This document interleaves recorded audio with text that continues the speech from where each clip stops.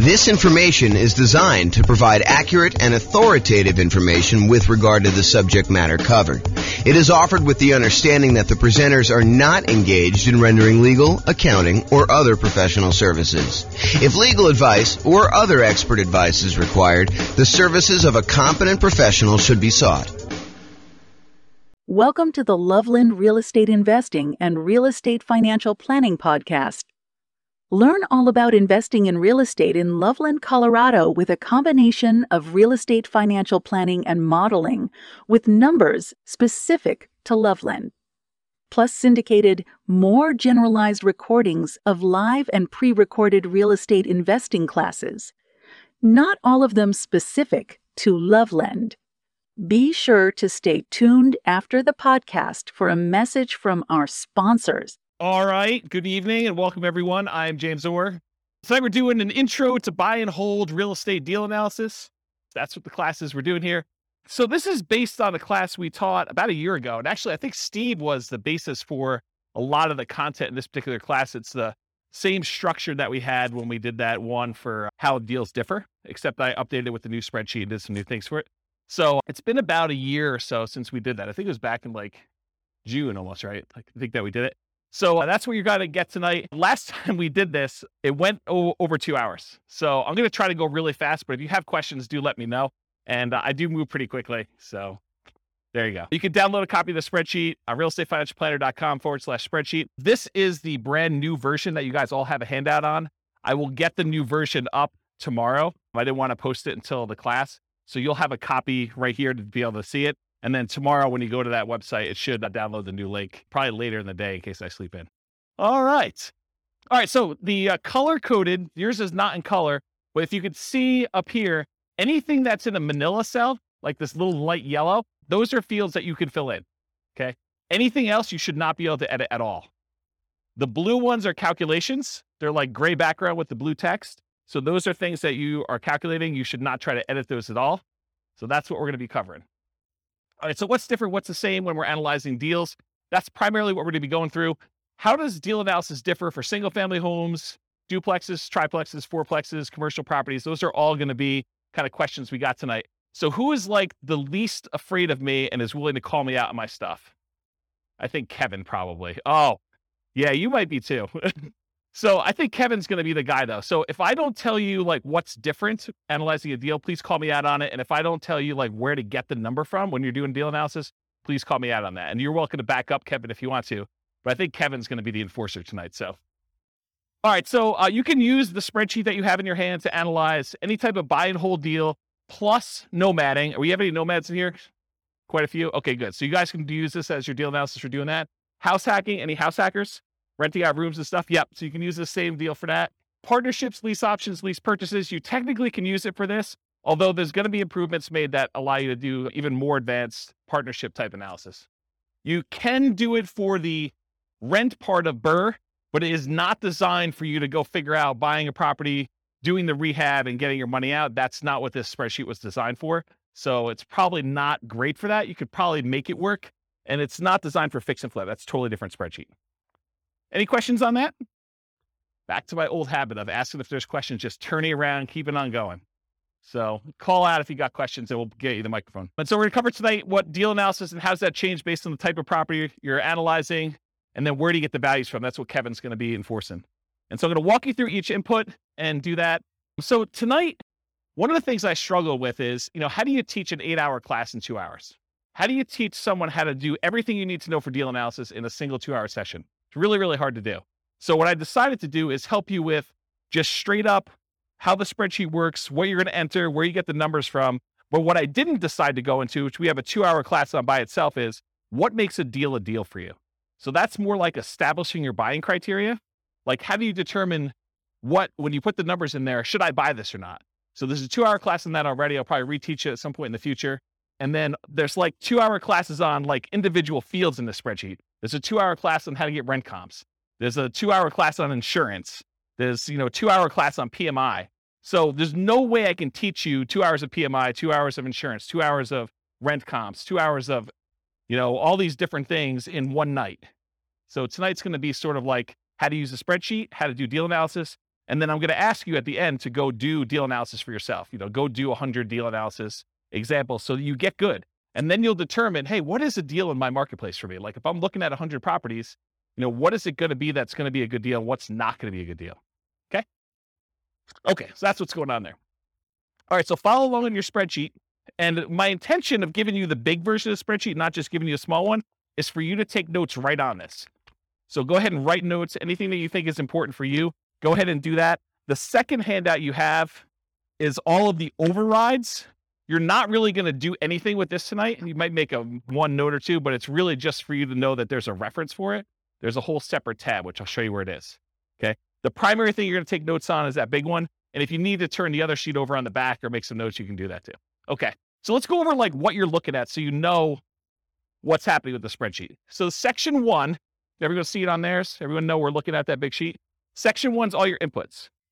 And my intention of making this spreadsheet the way it is simplify the number of inputs you need and don't clutter the spreadsheet with a whole bunch of extraneous data that you don't need, right? You guys may have seen other spreadsheets, used other spreadsheets, and you may have been like, what number do I look at to determine if this is a deal? Or like, why are all these extra numbers here? Do I ever use those? And until you've used it 100 times and realize, hey, look, I'm only looking at a few numbers on here, it's all extraneous.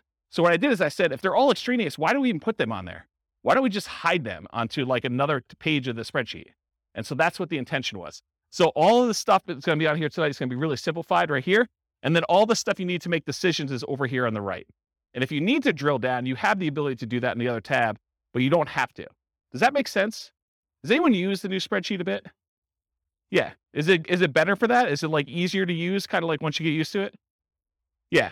So Andrew says, yep. Okay, so inputs, number 1, that whole section is going to be your inputs. Number 2, that big green button on there, it's not green on your sheet, it's black and white, but the big green button, that's if you take your deal. Once you've got to analyze, if you want to export it right to Real Estate Financial Planner in order to do additional portfolio analysis type stuff on there, it's a one-click export. I got tired of copying stuff from my spreadsheet to the Real Estate Financial Planner software, so I fixed it. I wrote the spreadsheet so that all of the fields line up with the Real Estate Financial Planner. And you can just do one button, it clicks over and copies it to your own account. Okay? The number 3 part is like the professional information of whoever gave you the spreadsheet. I'm going to be licensing out the spreadsheet to other real estate agents and lenders and people in other markets, and they'll be able to put their own information in there for a fee. So right now it's got my contact information on there.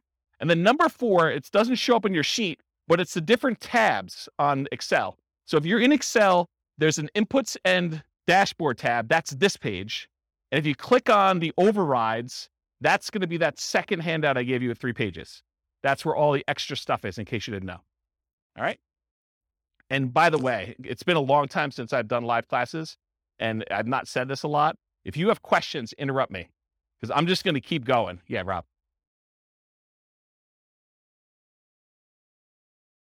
On the previous spreadsheet, correct me if I'm wrong, there were sort of 2 different slots for mortgages if you took out a second mortgage, which I always used to treat as like a HELOC, almost like a slot for HELOCs. Yep. Does that go under other expenses these days? Because I see that the mortgage section has, like you say, been simplified. Yeah, so that's a really good question. And I always felt on the spreadsheet you're referring to that was kind of janky because most people didn't do it right. They didn't actually do their HELOC loan kind of configuration correctly. So I need to do a separate class on how to do it correctly in this. But yes, the really short answer is you could put the payment you have on that second loan as an additional expense, and it will do the majority of the calculations correct, except it's not going to really do any of your return on equity numbers or like return on investment numbers, because if you have no money in the deal because you use the HELOC to do it, it's largely going to be infinite except for whatever you have left in there, right? So there's going to be some weird things about that. You probably could force it to work, and you're a smart guy. I bet you could figure it out, but I do need to teach a class on it. Yeah, and they have like 10-year limit, 10-year low terms, all these types of things. Yeah, there's like limitations on how long it stays out there, and a lot of them are interest only. So there's some weird stuff. I probably do need to teach a whole class. If someone wants to drop me an email, I'll make a note to do that class. I can email you. Okay, awesome. Thank you. All right, whoever has the mic is now the person in charge of running the mic. Okay, so that was section 4 for the overrides, which I covered there. And then 5, 6, 7, 8, 9, 10, 11, 12, 13, we're going to cover those on separate slides, but those are all the fields for making decisions. That's all like the output. Once you enter your numbers in section 1, it does all the calculation. It updates all these charts for you. So all you need to do is look at these charts and decide, is this a deal for me or is it not a deal for me? Should I pass on it? Okay. So I'll go into these in detail, but they're all listed here if you want to see it. But basically, I'm going to do a separate slide for each of them and I'll go into detail about it. Any questions? Am I going too fast? So I know I have a lot of ground to make up. Nope. Good. You can. I'd just leave it on if I were you. Just don't be whispering crazy things on there, lest you hear it forever on the microphone. Yeah, exactly. Okay. So the question we get a lot is, hey, the spreadsheet is locked. Can you unlock it for me? The answer is no. Okay. Everything that you need to do is unlocked. All of the fields you need to edit are Manila. If it's not Manila, you don't need to edit it. It's like a calculation. So you do not need to do anything. All the functionality you need is already there. Okay. Anything you should be able to value for is Manila background. It said that. Anything else locked down so you don't edit something accidentally. You cannot sell this spreadsheet to other people. I need to say that because someone tried to. You can't brand the spreadsheet to your business. You can't just stick your logo on there and use it. I may offer that in the future. If you want to share it, go ahead and send someone a link. Send them to the link to realestatefinancialplanner.com/spreadsheet. It's free. Okay. And if you are an Excel expert, if you're like, look, James, I really need to make an advanced modification to this. I'm an expert in Excel. I know what I'm doing. I'm not going to screw it up. If that's the case, then the protection that Excel puts on there is like a childproof lock. If you're an expert, you should know how to overcome it. And if you don't know how to overcome it, then you shouldn't be messing with the spreadsheet. Right? Andrew's laughing because he knows. Yes. So the question was, I'll repeat it for the microphone. So the question is, this is really for buy and hold. Is there a separate spreadsheet for fix and flips and for BRRRR? I don't think I've released one in a very long time because I have not been focused on fix and flip for a very long time, but I'm probably due to make one. And so I'll go ahead and, if you want to send me an email, I'll go ahead and put it on my list to make a fix and flip spreadsheet. The challenge with fix and flip spreadsheets for a lot of folks is there's really like 3 major ways that people analyze fix and flips, and they're all slightly different. And so I need to be able to make the spreadsheet in a way that you can do all 3. So I'll have to think about exactly how I would structure that. Because I used to, a very long period of time ago, I used to cater to fix and flip people. That was like my niche. And my clients, like I'd like really high-end clients that were buying a whole bunch of fix and flip stuff. And they would all analyze deals slightly differently. And there were like 3 major schools of thought on how they do that. So I'll have to think about how I do it. If anyone has my old client book, I talk about the 3 different ways in the back of that book, if you've ever read that section. Okay. Does that answer your question? Awesome. Thanks. Okay, cool. So if you want to edit it, you need to know how to like do the childproof doorknob. If you don't know, don't be messing around with it. Don't ask me for the password. I'm not going to give it to you. Okay. Optional overrides. So this whole handout you have here, this is an example of all the overrides. This is the section I'm talking about. And really what it is, you click on that overrides tab and you can override anything. So if you've used previous spreadsheets before that had overrides for rent or overrides for sale price or overrides for maintenance or something like that, a lot of the people have been here, have used a spreadsheet before that had some overrides for that. Long gone are the days where you could only override 3 things. You should be able to override everything. And so that is now the case. All these Manila fields are able to edit anything you want for any calculation. And some of the calculations in 2 ways, like before the calculation gets made, or you want to override the results after the calculation is made, you could override that too. The thinking behind this is, and it probably works right now, I just haven't taught the class and haven't made sure, but the thinking eventually will be, this is not only the spreadsheet you will use to analyze deals, it is the spreadsheet you can then use to calculate and keep track of your deal over time. So instead of being able to say, hey, appreciation is going to be 3% a year, whatever the number is, you'll be able to go back and say, appreciation year 1 was this actual number. Appreciation year 2 was this actual number. My cash flow in this year was this actual number. And then it will update all of the return on investments, return on equity calculations using your real numbers in the spreadsheet. So that was the thinking behind building it this way. So that's what's coming. It probably works right now as it is, but I will be creating additional tools to make it easier to do that and some kind of like additional reporting. Okay. Any questions on that? Okay. So you can override a large number of inputs. You could see intermediate calculations and you could see advanced calculations all on that thing. If you want to look at what is available, go through and look at those if you want to. Okay. That's what the overrides is. All right. Mess it up. Inevitably, you're going to do some type of calculation. You're going to mess something up. You're going to have a number in there. You'll be like, why are my numbers so weird? Something is off. Download a copy of the spreadsheet and never use the one you download. Make a copy of that every single time so that if you ever need to go back to the original somehow, you can go back to the original. You can also use Control-Z in order to undo what you just did in Excel, or you can do the undo feature in Excel itself. So if you mess up something, Go restart and enter your numbers again from the beginning. If you're going to do another deal analysis, don't always use the one you did in case you made modifications on the overrides tab and you forgot you did that. Start fresh. Okay? And then save your spreadsheet often. All right, good. All right, so now I'm going to walk through all the inputs for you. So there's like categories. There's the purchase inputs. That's that little heading right there. There's the mortgage inputs. There's the income inputs, the annual expenses, and depreciation. I'm starting with purchase inputs. I'm going to go through them one by one, and Kevin's going to call me out if I don't talk about what's different when you're analyzing different types of deals or where to get the number from if you don't know when you're doing deal analysis. Okay? We're in agreement, Kevin? All right, awesome. Give him the mic. You just say, hey, you missed something. I'll do it. Doesn't really, he's not going to tell me what it is. Well, maybe he is. All right, so at the very top, if you guys downloaded a previous version, this wasn't in here. It's an oversight because I don't usually use this field, but I now added the ability for you to put the property address in the new spreadsheet. So that's one of the changes that was made in version 4 instead of version 3, okay? So you put your property address in there at the very top above purchase inputs. It doesn't matter what property type you're doing. You just name it whatever you want to name it. So here's some examples. You could do the address and the MLS number if you want to. You can do the address, MLS number, and the type of deal you're analyzing. Oh, if I do a buy and hold with it this way, this is what the deal is. If I'm doing a lease option, if I'm doing a Nomad with 5% down, if I'm doing Nomad 5% down, but I'm going to prepay my PMI as an example, or if I'm going to do the lender paid PMI option as another example, or if I'm going to put 20% down, or if I'm going to put 20% and I'm going to own or occupy, or maybe you just want to call it something generic like the project you're working on instead of an address and the MLS number. So whatever you want to do to name it, it's really up to you. It's not used anywhere. It's for your own personal identification, but it is helpful sometimes to have the MLS number. That's one piece of advice I'll give you. Okay. Any questions? Awesome. I'm having like a weird deja vu moment now. So if I start saying some odd stuff, that's what's going on.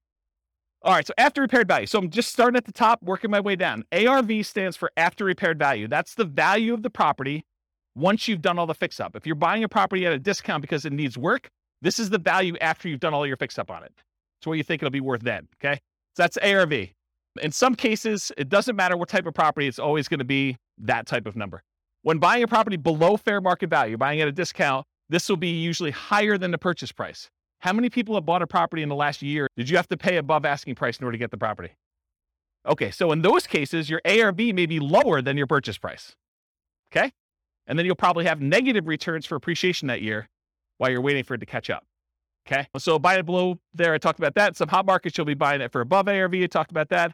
Sometimes in this field, instead of just entering a number, especially with like new construction, I will sometimes use it as a formula. So in Excel, I'll say equals 450,000 plus 10,000 for the backyard, plus $12,000 for a fence, plus $3,000 for the appliance package. And so I'll just add up what all the values are instead of just putting in the total of being whatever it is, 500,000 after everything. Does that make sense? Because then I can go look back and say, why is it so much more than what I thought it was? What did I add in there? And I can look at them all individually. Cool? All right. So purchase price, this is the same regardless of whatever type property you're doing. When buying in the MLS, it's very common to have the purchase price equal the ARV. That is probably the most common situation. However, in our market right now, it's crazy. But, markets go in cycles. And, next year, 5 years from now, we may be able to buy properties at a discount. We may be, a little bit overpriced, and then people are doing stuff and you come in under asking price in order to get your offer accepted. Who knows, right? Everything changes. So right now, though, it's pretty common to be above, but it's pretty typical over a very long period of time for them to be equal. Sometimes I'll even put in as a default that these fields equal each other. So I only have to edit one and it will just automatically update it for me. And that saves me a little bit of time, very little time, but it does save a little bit of time. If you're a real estate broker, any real estate agents in the room besides Steve? So if you are too? Okay, great. So if you're doing real estate and you're buying it and your real estate license, you can actually put in your purchase price, you can do, if you're taking your commission as a discount, you can do 0.97 times whatever the price was in order to do that calculation. So you can actually do the calculation in there in order to figure it out for yourself instead of having to do that. But all real estate agents can multiply by 3%. It's like a God-given gift for a real estate agent to know how to do that. All right. Any questions on that? Sweet. Seller concessions. So a seller concession is when a seller gives you money to help cover some of your closing costs to buy the house. To be 100% clear, you cannot have a seller give you any of your down payment. You always need your down payment, but seller concessions can cover closing costs. They can cover things like buying down the interest rate on your loan. They can cover some prepaids. but they can't actually give you part of your down payment. So if you need 5% down or you need 10% down, you always need that amount. You can't use seller concessions to overcome that. All right, so seller concessions, that's that field right there. You enter in the dollar amount you've negotiated with the seller. You do this at the time of contract. So when you're negotiating the deal, you do it then. You don't usually do it afterward because you don't usually negotiate afterward, with the exception of if you're negotiating as part of an inspection or a appraisal. Sometimes you can negotiate and get the seller to give you seller concessions instead of adjusting the price. You put in the dollar amounts that you negotiated, and then we put in the percent. Why do we put in the percent? Why do we calculate the percent? You'll notice some of these, I do a calculation for percent. A lot of them I don't care. Why is percent important here? Because loans limit how much you can get in seller concessions. They may say you can only have a maximum of 2% in seller concessions on a certain loan type. And so I want to show you what that value is so that you can see if you're over it. You talk to your lender to find out where you get that information from. Often you'd raise your offer price to include seller concessions to rules and some closing costs for the loan. And the reason you might do this is because it can improve your cash-on-cash return on investment. But the idea is, let's say you're trying to buy a $400,000 property. You could go to the seller and say, look, Mr. Seller, I know you've got this property listed for $400,000. I will offer you $405,000, but I need $5,000 back to cover some of my closing costs. So you're voluntarily paying them $405,000, $5,000 above their asking price, but you're asking for that back. So they're netting $400,000, the same amount they originally had on there. Does that make sense? Okay. So you would do that to improve your cash-on-cash return on investment. When you do your deal analysis, do it both ways and see what I mean. Go ahead and do it where you pay $400,000 and that you've got to come out of pocket for $5,000 for your own closing costs, or do it where you offer them $405,000 and you actually have $5,000 in seller concessions, and see how that impacts your returns. See for yourself. Okay. The property must still appraise. You can't say, hey, listen, I'll give you $405,000 and the property's only going to appraise for $400,000, because it doesn't matter. The seller's going to come back to you and say, look, didn't appraise. We were going to try to get you $5,000 in seller concessions. It's not going to go through. We're going to take some of those back. And maybe all of it, maybe more than all of it if it doesn't appraise for $400,000, or it may be a partial amount. They may only say, look, it only appraised for $402,000. So I'll give you $2,000 in seller concessions. We'll adjust the price down to $402,000. Okay. This is all part of your negotiation. If you're buying all cash, seller concessions don't matter. Don't bother putting them in there. Don't bother negotiating if you're going to pay cash for a property. Doesn't make any sense. And at least in Colorado, and this may vary in other markets, but at least in Colorado, if you don't use your seller concessions, if you ask for $5,000 and between all of your prepaids and you're buying down your interest rate and everything else, if you don't use the full $5,000, the seller gets the difference. So if you don't use it all, you lose it. Not the whole thing, you lose the difference, whatever you're short. So make sure that you're using that whole amount. Okay? Any questions on that? Down payment percentage. If you ever wondered, hey, James, why do you sometimes have us put in a percentage? Why do you have us sometimes put in a dollar amount? Part of it is what you're likely to get as a number. And part of it is what we need for the real estate financial planner when you export it. Okay. So for example, down payment, you're going to get a loan based on down payment amount. So I said, look, you really should have a percentage here. You shouldn't have a dollar amount. Although you could argue, look, I got $100K, I'm putting $100K down. So it's really a dollar amount. Well, then you got to adjust this percentage until it calculates whatever $100K is for you, or whatever your total investment is for $100K.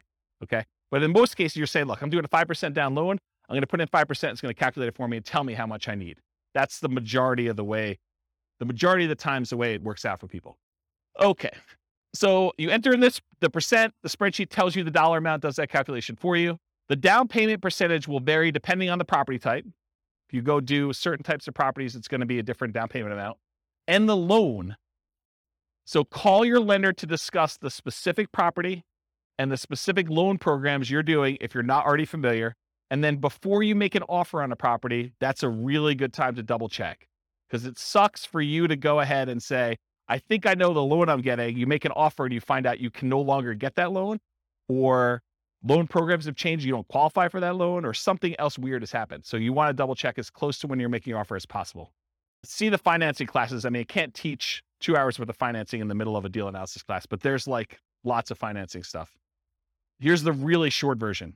Detached single family homes, like regular houses, owner occupant, if you're living in the property, there's a couple 0% down loan programs. USDA is one of them. It's for rural properties.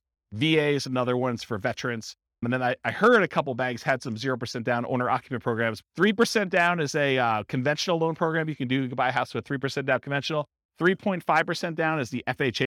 5% down is conventional, and you could do more than that. You could do 6%, you could do 7%, you could do 10%, you could do 15%, you could do 20%. Once you get above 20%, you no longer have private mortgage insurance. So that's kind of a key thing. Although I wouldn't be afraid of PMI in most cases. So typically 20% or more to avoid private mortgage insurance.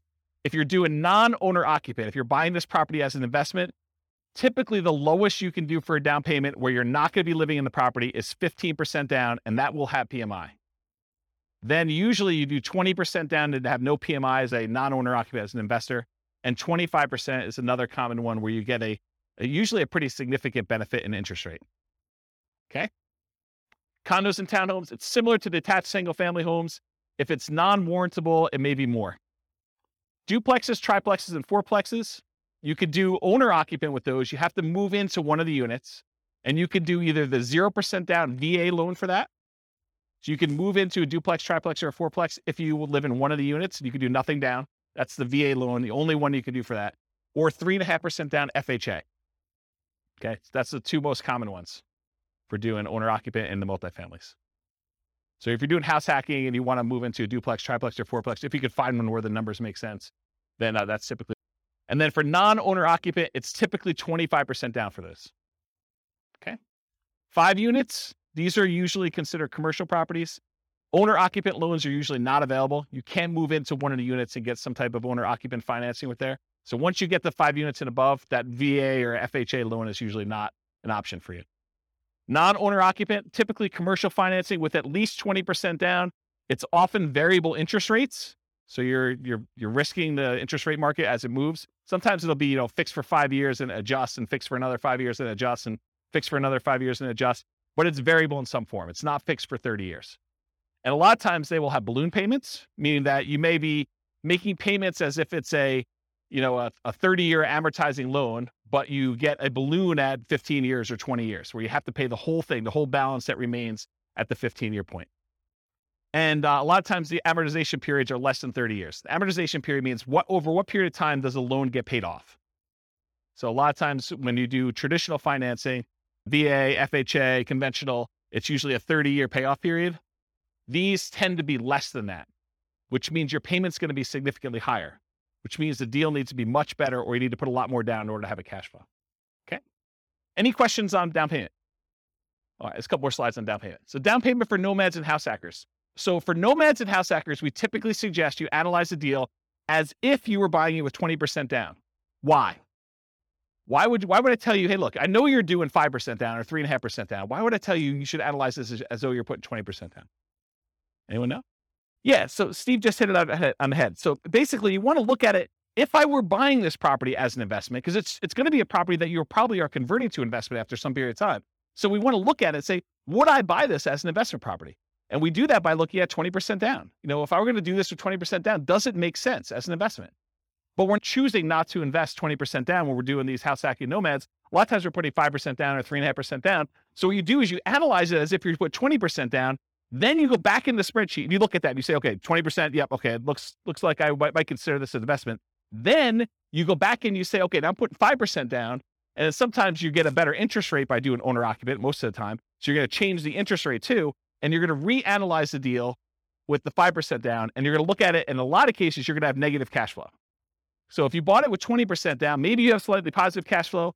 With the way the prices have been going up very recently, because we've been seeing this massive increase in prices and interest rates have gone like crazy the last 3 months. A lot of these properties with 20% down are not going to have positive cash flow. So if you look at it though, and now you do it with a 5% down, you're probably going to have even more negative cash flow, or negative cash flow if you didn't before. Now you got to say to yourself, okay, and if I don't have to put up an extra 15% down, if you're buying a $400,000 property, put 5% down, that's $20K if my math is correct, instead of having to put up $80,000.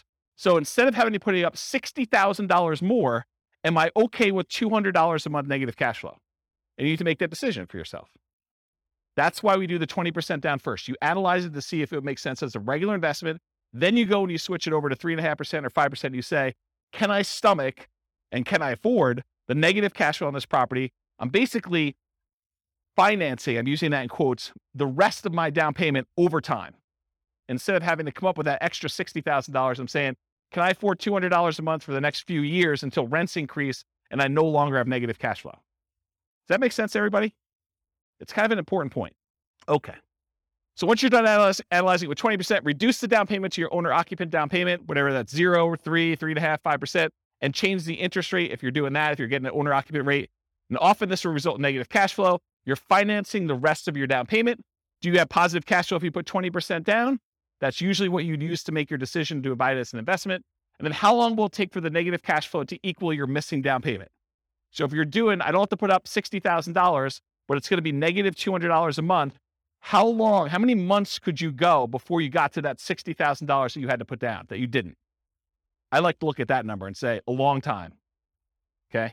And then are you okay with this negative cash flow? And then I usually throw in the curveball because you get tax benefits of owning rental properties. Are you okay with the negative cash flow plus the tax benefits you get by owning the rental property, which is called cash flow from depreciation? That's calculating the tax benefits you get times whatever your tax rate is and how much cash you'll get back on your tax return or less you can pay in on your taxes if you're taking your normal exemptions from your paycheck. And if those two combined, you're okay with that, then you can make your decision whether you want to move forward or not. So when we add regular cash flow plus cash flow from depreciation, the regular cash flow you have plus the tax benefits of owning the rental property, when we combine those together, we call that true cash flow. So whenever you see a reference to true cash flow on this spreadsheet, that's what we're talking about. And I'll jump ahead here because you guys have the handouts in front of you.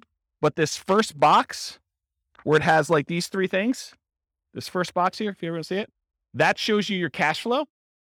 It shows you your cash flow from depreciation. And then it adds them together for you in that third bar and shows you what your true cash flow is. So this is a really easy decision for you to say, this is my cash flow. This is my cash flow from depreciation. And this is both of them combined. And you could see they're split column charts to show you which one is which. It's just visually adding them as a sum. Does that make sense? Okay. That's why it's done that way. And I talked about this. Okay. Down payments. There are some really unusual situations. I just want to bring them up to your attention in case you're doing some crazy stuff. If you're buying property subject to or getting really creative, there is a chance you could have negative down payment percentage where let's say the seller overfinanced their property. They took out money in a cash out refinance.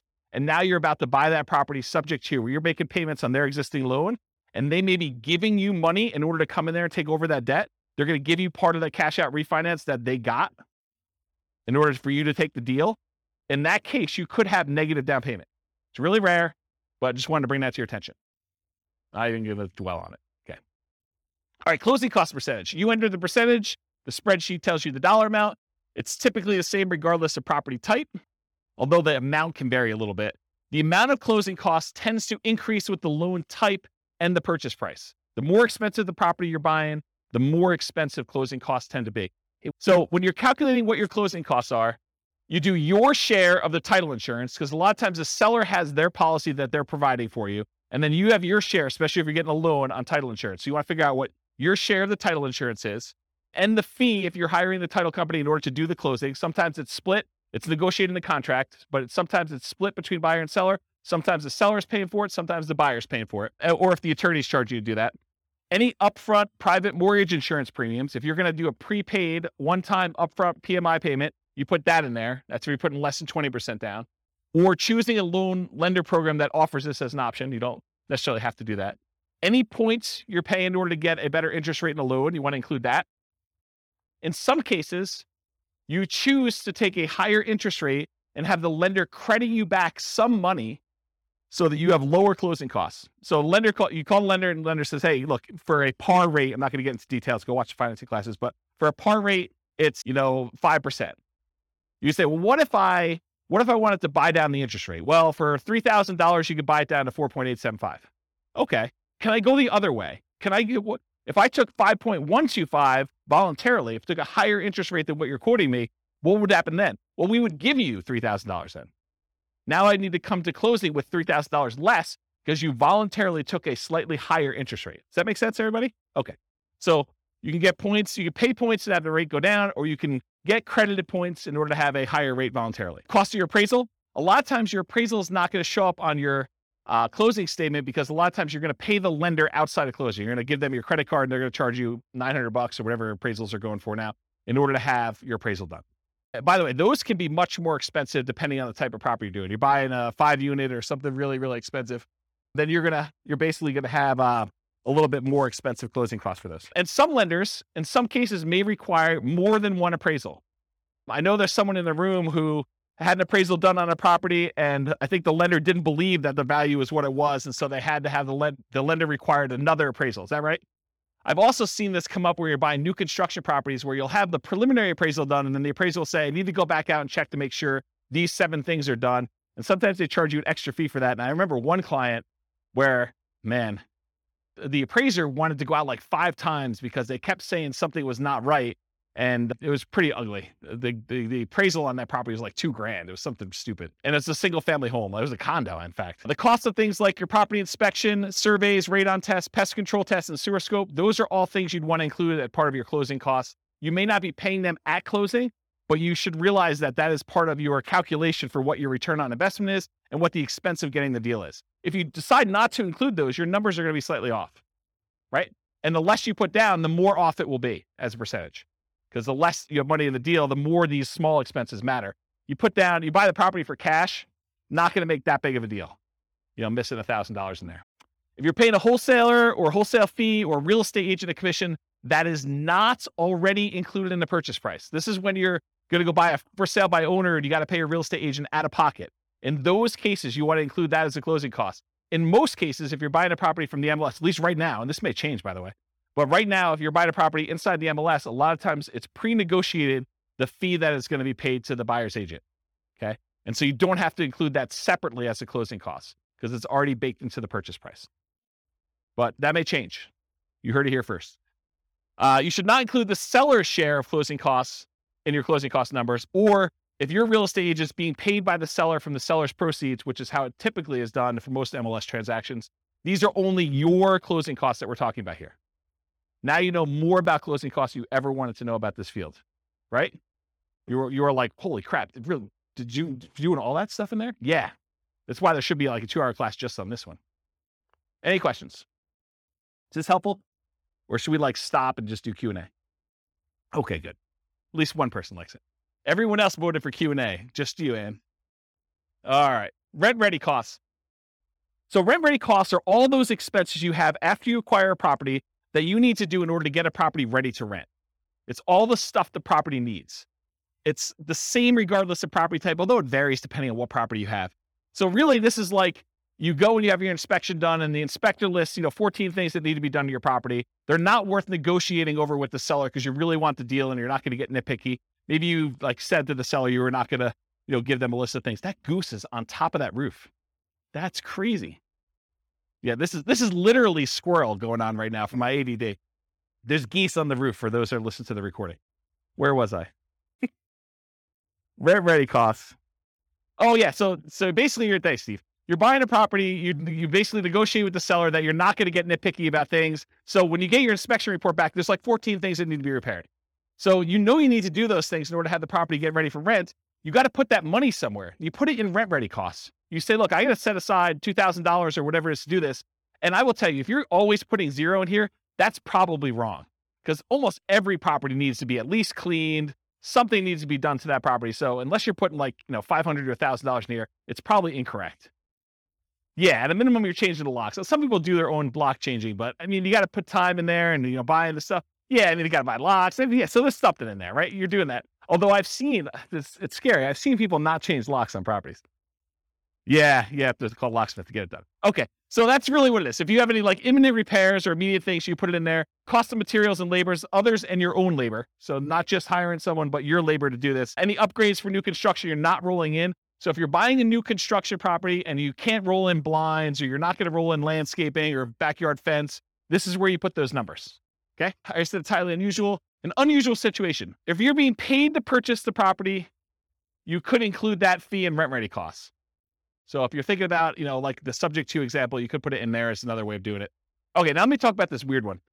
So imagine for a minute, you're analyzing a deal and you're buying a single family home and it's got a tenant in there. And the tenant is someone who's lived in the property for 15 years And the reason they've lived there for 15 years is because the previous landlord always had a soft spot in their heart and they never raised the rent in 15 years. So for a $500,000 house you're buying, you're paying you $600 a month in rent. Okay. And that's problematic, right? So what do you do with that? When you analyze a deal and you put in $600, it doesn't look like a deal. So we're typically not doing deal analysis where you put in $600 a month for rent because it looks like a non-deal. Instead, what we're going to do is we're going to put in what the fair market rent is that you could get if this property was not rented to the $600 a month person. Okay. Then what you're going to do is you're going to say, okay, there's 7 months left on their lease. So I have 7 months of this below market rent that I've got to stomach. So really, let's say rent is $2,000 a month. So really you're $1,400 a month shy for 7 more months before you can turn this property over and get market rent. So what you should do in rent ready costs is you should take $1,400, the amount that you're short, multiply by the number of months left in their lease, because you're not going to renew their lease at $600. They're going to move out at the end. And now you're going to rent the property for fair market value. So you do $1,400 times 7 months, and that gets put into your rent ready costs. Because what you're doing by doing this, you're saying, look, I'm not going to do this below market rent and see my cash on cash there. What I'm going to do is I'm going to say, I'm going to set aside this amount of money, $1,400 times 7 months, and I'm going to have that sitting in a separate account. I'm going to consider it part of my initial investment in order to acquire the property. It's a cost for me to get into this deal. It's a one-time expense that happens because the property is under rented. And you're going to use that because then that becomes part of your denominator when you calculate your return forever, because it was originally an expense that you had when you acquired the deal.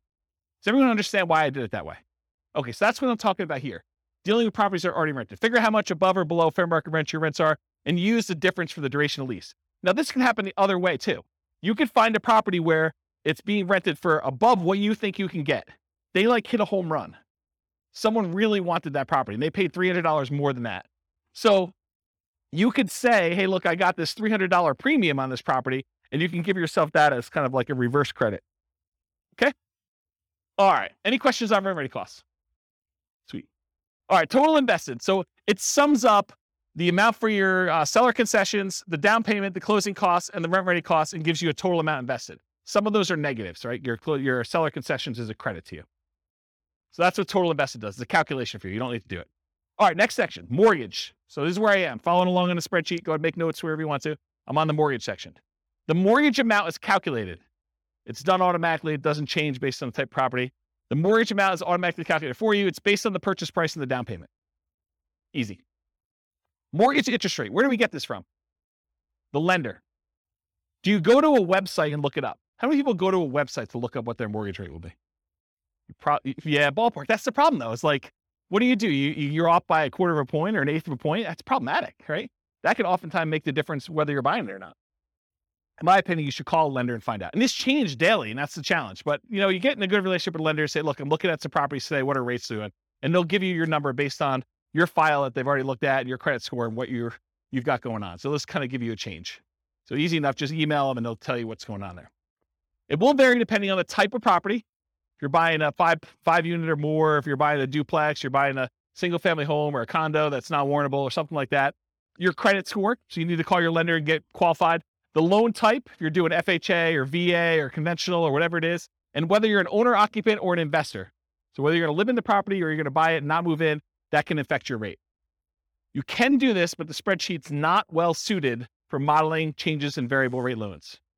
So you could go in there and say, I'm buying this property and it can become variable in year 4 and it could be within this range, and just rerun it a whole bunch of times and have it be formulaic, but I don't recommend it.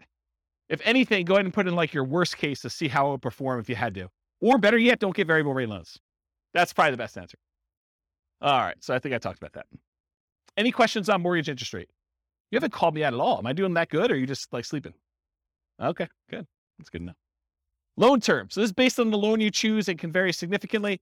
The overwhelming majority of the loans you're probably going to get if you're doing buy and holds with conventional financing, house hacking, or nomading is probably going to be a 30-year fixed rate loan. Okay. Those are the loans we usually recommend. So in most cases, it's going to be 360 months for this field. If you're doing a 15-year loan, it's 180 months. You can use the formula here and say 12 times whatever number of years you're doing, but for most of you, it's going to be 360. You're just never going to adjust it. And it might be difficult to find 30-year financing for 5+ units, which we talked about before.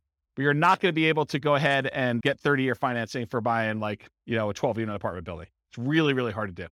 Any questions on this?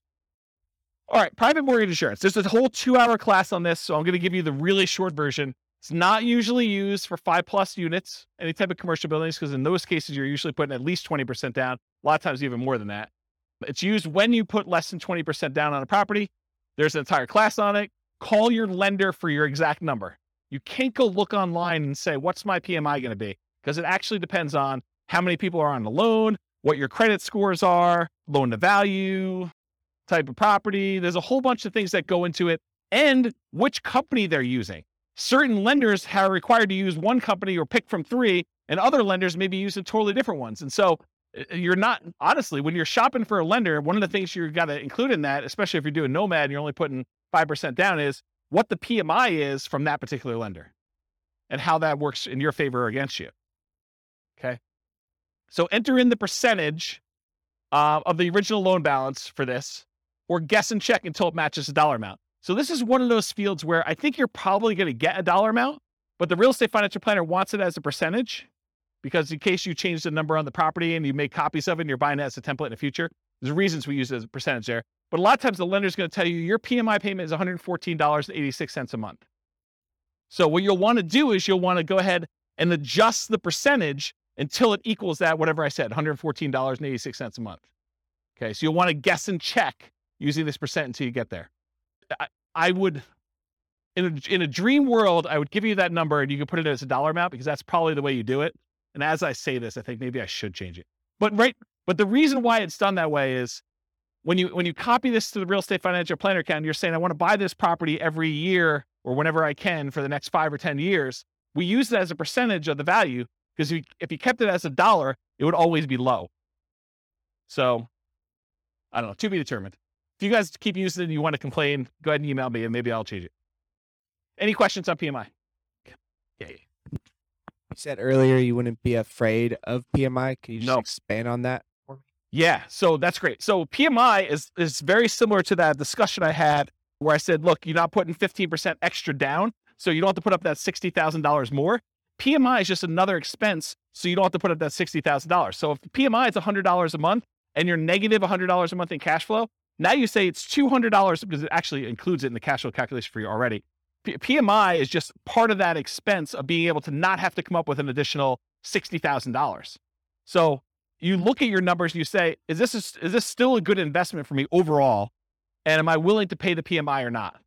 And you just make a decision, right? If you're trying to acquire a property a year, you're trying to do like, dollar cost averaging or dollar value averaging, depending on how you look at it, for real estate instead of stocks, and you're doing Nomad, you're buying a property every year and you're moving in, you keep doing that, then PMI is an expense of being able to do that, because you don't have to come up with a full 20% down. If you can come up with a 20% down, maybe you don't even move in, right? You just kind of buy properties. But if you're doing 5% and you're kind of conserving your down payments, this is a way to do it, provided you have enough income to support that as you continue to acquire them. Make sense? Yeah. Yeah, it drops off after a period of time for a lot of loans. FHA, not. Yeah, so Nick in the back is saying, with the rapid appreciation we've had, it drops off pretty quick. And yes, that's true, but we don't always live in really highly appreciating markets, right? Like we could see like whatever we've seen, 9% a year for the next 3 years, and then we could see some negative appreciation. We could see property values decline because we just gained 27% or 30% or whatever we did compounded. Maybe we're going to give a little back. Don't be afraid of that, right? When you're buying, you're doing like dollar cost averaging or dollar value averaging. If you're familiar with that concept in stocks, you're putting a certain amount of money or you're buying a certain amount of stock, and you're doing that every year so that when the market's up, you sometimes buy. Oh no, it's not plugged in. Oh, so I was saying when you're dollar cost averaging, dollar value averaging, you're doing the stocks, when the stock market is up, you buy fewer shares for the same dollar amount you're invested. When the real estate market is up, you're buying one house, you're buying because it's the smallest unit you can do. But when the market's down, you're getting a better deal. So when the market is up, you're buying properties, you're kind of like riding the wave for all the ones you own, but the ones you're buying are a little bit more expensive. When the market's going down, yeah, you're losing value on these temporarily, but you're buying slightly better deals on the ones that are down here. Okay, so that's how I look at it, if you're thinking about it that way. Okay. All right, so the next field is, when do you drop private mortgage insurance at what loan to value? And so, as Nick said, a lot of lenders say once you get to 80% loan to value, they will drop the PMI payment off. So you can put in at what percentage your lender tells you here. Some lenders will tell you it's 78%. Some will tell you 80%, whatever it is they tell you. It's usually 78 or 80, depending on who it is that's telling you that. Sometimes they don't know, but put it in there around there. And so usually when your property value then gets to the point where you have 20% of equity, you're 80% loan to value, then your PMI payment can go away if you ask the lender, look, my property value is this. Can I have my PMI removed? Anyone have their PMI removed? What were you told? 80%, 78? Did it matter? It was like 20%, 27% equity. Okay, so what he was told was, for the recording, that if he just kept making his payments, when it got to 78%, naturally it would automatically drop off. Or if he paid for an appraisal and the appraisal showed that there was 20% equity, 80% loan to value, then it would drop off then. So you could pay a fee in order to have it go away. Is that what you guys were told too? Yours different? Okay. We had one who couldn't remember, and the other one said, yes, that was true. Well, you're like me. You're too young to be losing your memory like that. Oh, I actually didn't know that. So apparently there's a 2-year minimum for PMI for Fannie Mae, Freddie Mac. Oh, someone's arguing that they may be lender dependent. So, and again, this is why you need to talk to your lender and find out, and it could change. And these change all the time, right? Rules for loans do change. So by the time you listen to this recording, it may be totally different. And if you refinance where you still have PMI, then it starts over. Yeah. All right, so often use 80% here. If your loan does not automatically drop PMI off once your loan hits a specific loan to value, for example, FHA loans do not automatically drop off. So if you're doing FHA loans, PMI is forever. Doesn't matter your loan to value. Once you get an FHA loan, you're paying PMI for the duration. It's one of the bad things about doing FHA. One of the good things is you can buy duplexes, triplexes, and fourplexes with 3.5% down. And the interest rate's not that bad. But you're never getting rid of that PMI. You just should calculate it in as part of your payment and figure out what that looks like. Okay? Most conventional loans, though, it drops off at some point. In the event that it is an FHA loan, though, use 0. Okay? All right. Income. Should be easy. Monthly rent. Use the fair market rent you'd expect you can get from the property. I have a whole class on how to determine fair market rent. I can't teach a 2-hour class on that right now. I use rent-ready costs to adjust for current rents that are not fair market. Remember, this is that example of someone really had a soft spot in their heart and they were getting $600 a month for a $2,000 a month property.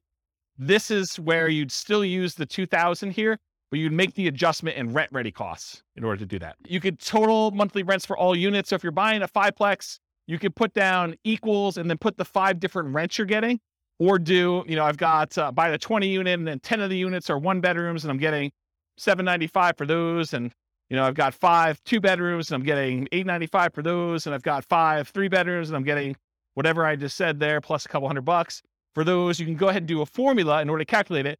That way, when you go look back, instead of just having one number and being like, what is that made up of? What was I using for those? Now you can see this number of units times this rate plus this number of units times this rate plus this number of units times this rate, if you're going to break it out that way. Does that make sense? Okay. Well, what was the question? I don't want to use quotations to hold.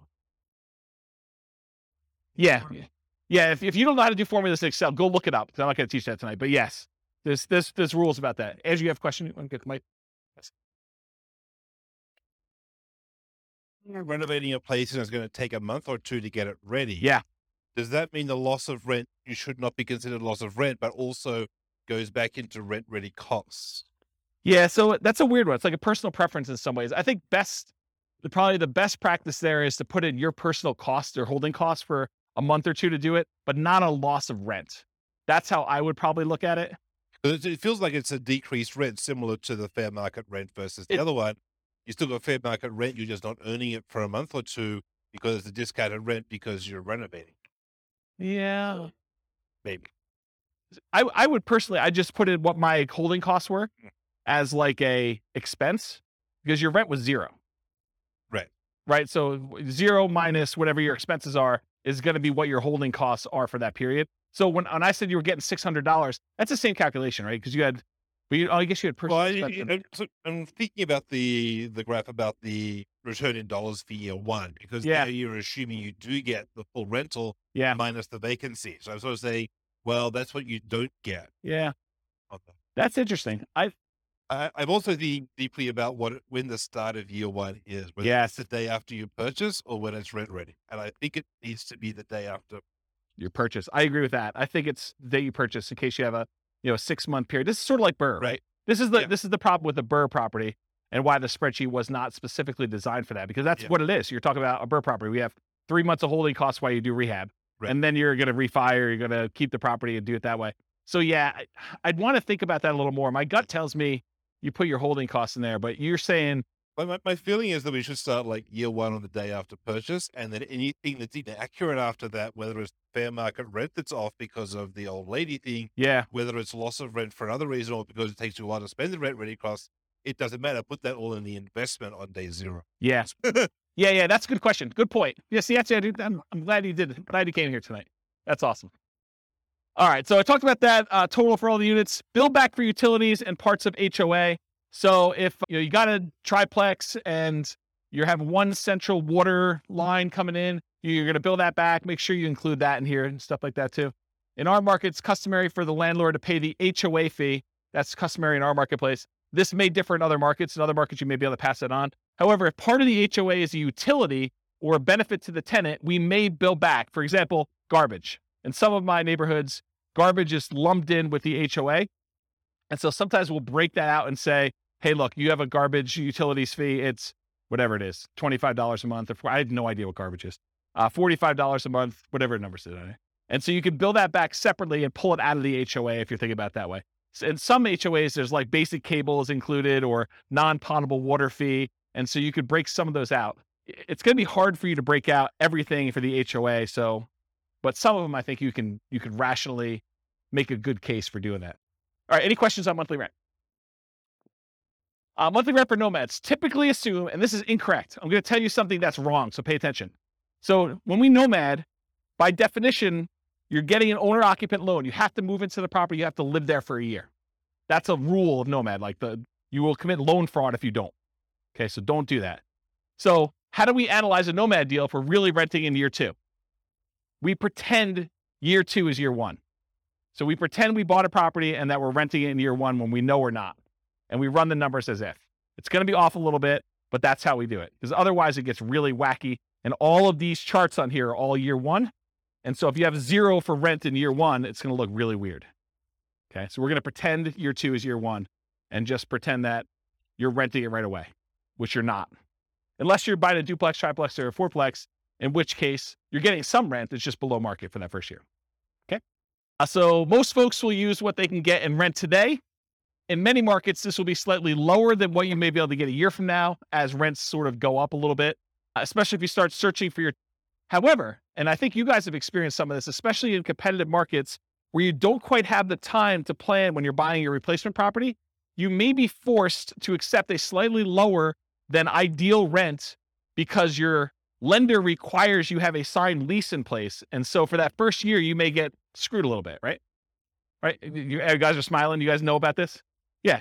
So yeah, renting in January, like that's another bad example, but that's the idea. Sometimes on that first transition out, you're a little short. That's what you got to do. You got to suck it up. Would you rather not buy the property? It's almost like a cost of acquiring that property, your rent difference. In fact, you could argue you put it in your rent ready cost on the next deal. I'm short on the last property going out. The numbers still look amazing. Okay, so that's what I talked about there. Other income. This could be different for multifamily properties or single family homes, but typically what other income usually is, it's stuff like if you've got an on-site laundry facility or you're kind of like providing internet and you're charging tenants an extra fee for access to internet, or you're renting out garage spaces or a storage closet or something like that, or covered parking. Those are examples of other income. Any questions on other income? All right, annual expenses. This is that next section there. So vacancy as a percentage. You enter in the percentage and the spreadsheet's going to tell you the dollar amount. Vacancy rates can vary between unit types. For example, vacancy may be lower on single family homes than 5 units or above, or 10 units or something like that. I'll typically recommend a vacancy rate of 3% if you are a superstar of property management. If you are not a superstar of property management, it's probably going to be higher. Unless you're under renting your property, and then it's going to be lower. Okay? So, and that's a really good point. So if you're really pushing rent, you may have a higher vacancy. If you're really under renting it, you may have lower vacancy. You're trying to find this kind of delicate balance between a reasonable amount of time to fill your properties at a reasonably good market rent. Make sense? Because rent's not an exact number. Traditionally, we'll see slightly lower vacancy rates for single-family homes, with it increasing with the number of units. Single-family homes are typically the lowest vacancy, then duplexes, triplexes, fourplexes, then large commercial residential type buildings. What you use will depend on your property management skills. Are you starting 60 to 90 days in advance to advertise the property, and the state of your real estate market? In a slower, softer real estate market, your vacancy is probably going to be higher. So you need to be more aggressive. You need to make sure your skills are on peaked out for doing that. And if you don't know what number to use in your marketplace, pick a number, and you're going to get better with this over time, and it may be wrong in your estimate, or go call a property manager and find out what vacancy rates are for your market. But realize one property management company could have a very low vacancy rate and tell you a very low number because maybe they're renting things a little bit lower than they should, or they're starting really early, or they're really good. And another one you could call up, another company with a lot of units could call up and they could tell you it's much higher because they're trying to get top of the market rents, or they're kind of doing it once the property becomes vacant, or, it varies depending on the property manager and their skill level too, and the types of properties they have in their portfolio. And I talk about this. Vacancy rate is also a function of your rent amount. In general, the higher you're pushing rent, the higher your vacancy will be. Any questions on vacancy? Property tax percentage, you enter the percentage, a spreadsheet tells you the dollar amount. Regardless of property type, use the actual property taxes for the property. But here's where it's problematic. You go to the MLS, you're searching for a property, it says there, hey, look, property taxes are insert number here, whatever number you say there. But realize that could be a senior exemption rate or a homestead exemption rate where the property taxes are artificially low and you don't know that. Okay. So you could try to find out what the overall approximate tax rate is for an entire city. You could go do research and try to figure that out, or you could look up a whole bunch of properties and put a spreadsheet together and kind of figure out what the average is for 300 properties to kind of get an idea, just to kind of figure out what it should be. And so you want to use a real number, not just automatically use what they have in there, especially if you're going in and buying a property and you've seen massive appreciation. Sometimes when you buy a property, the taxing entity will go and update it on sale.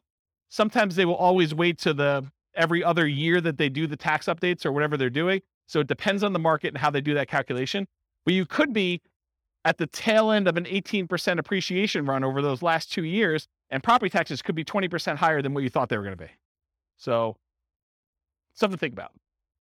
Also, with new construction, you can't go look up what the value of the vacant land was and what they're being taxed at, because that's not like real life. You may have a period of time where you have a really low tax rate when you buy a brand new property, but in most cases, they update that pretty quickly. And it's going to be based on whatever usually the builder will give you an estimate. We're estimating property taxes are going to be about whatever it is, 1% or 2% of the property value. Okay. Talked about that. Any other questions? Yeah. Yes, metro taxes would be included in here because metro taxes are typically included as part of the property taxes in many cases. Yeah. And if in your market, because not everyone's listening from locally, if in your market they're not, they're done separately, you can combine them and put them in here. Good point though, Nick. Yep. Any other questions? Cool. Property insurance. You enter this amount and the spreadsheet tells you the percentage because you're often quoted this number from your insurance agent. So you call up your insurance agent, you say, look, I'm thinking about buying a $400,000 single family home. What would insurance approximately be on that? And maybe give them an actual property and get the coverage you want and give them your credit score so it's quoted to you, because those all have an impact. It's a 2-hour class on property insurance. But basically, if you go in there and you find out what that is, and then you adjust it a little bit based on it's a little bit more expensive property, it's a little bit less expensive property, then when you're ready to make an offer on something, go firm this number up with your insurance agent. But don't go harass your insurance agent doing an insurance quote, a full workup quote on every property you're analyzing. That's just dumb. Okay. Just use a really rough estimate. You can go firm it up and verify your assumptions once you get more serious. Insurance can be less. Oh, this is really important stuff. Okay. So your insurance can be less for condos and townhomes than for single family homes, because a lot of times the insurance policy you're buying is covering your risk, what the insurance company will need to replace if you have a claim. And in a lot of cases with condos and townhomes, the HOA covers studs out or the exterior of the building. And so part of your HOA fee is for the HOA to cover all that exterior maintenance, and if there's hail damage on the roof or if there's damage to the sides. And so you're not paying for insurance to cover those things here. You're paying for it in your HOA. Okay. So in this case, your insurance may be lower for condos and townhomes which will help offset a lot of times those higher HOAs. So when you think about, you're analyzing a deal and you're thinking to yourself, hey, I've got this deal I'm analyzing, but the HOA is killing the deal.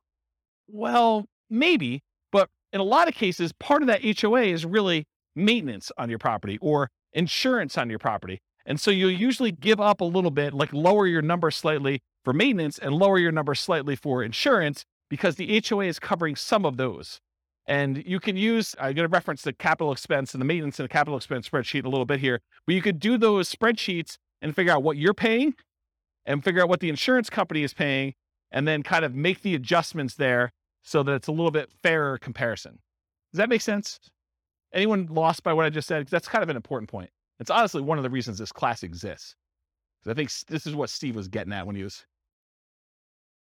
buy duplexes. Yeah, I mean, duplexes, sometimes you have less maintenance with a duplex if everything is sort of independent and you have one shared roof. But sometimes duplexes are even more expensive. You have a shared entryway and you've got to be responsible for maintaining that. And so it really depends on the property. It's not just automatically X is better than Y. I don't know, that's how I would say it. Okay, let me make sure I covered all this. Insurance can be less. Talked about that. It's coming to HOA for condos.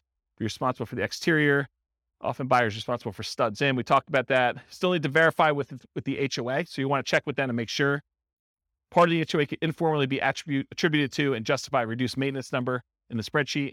Call your insurance agent to get an accurate estimate of what insurance will be. Watch the 2-hour class on insurance. I think I talked about that. Okay. HOA dues. So that's the next field. HOA dues tend to be higher on properties where the HOA is responsible for maintaining significant portions of the property. If the HOA is really just sort of a compliance arm, their HOA fees tend to be really low. If your HOA covers exterior maintenance and roofs and a golf course and a pool and everything else, expect your HOA to be much higher. Okay? You're less likely to have HOA dues as the number of units increases.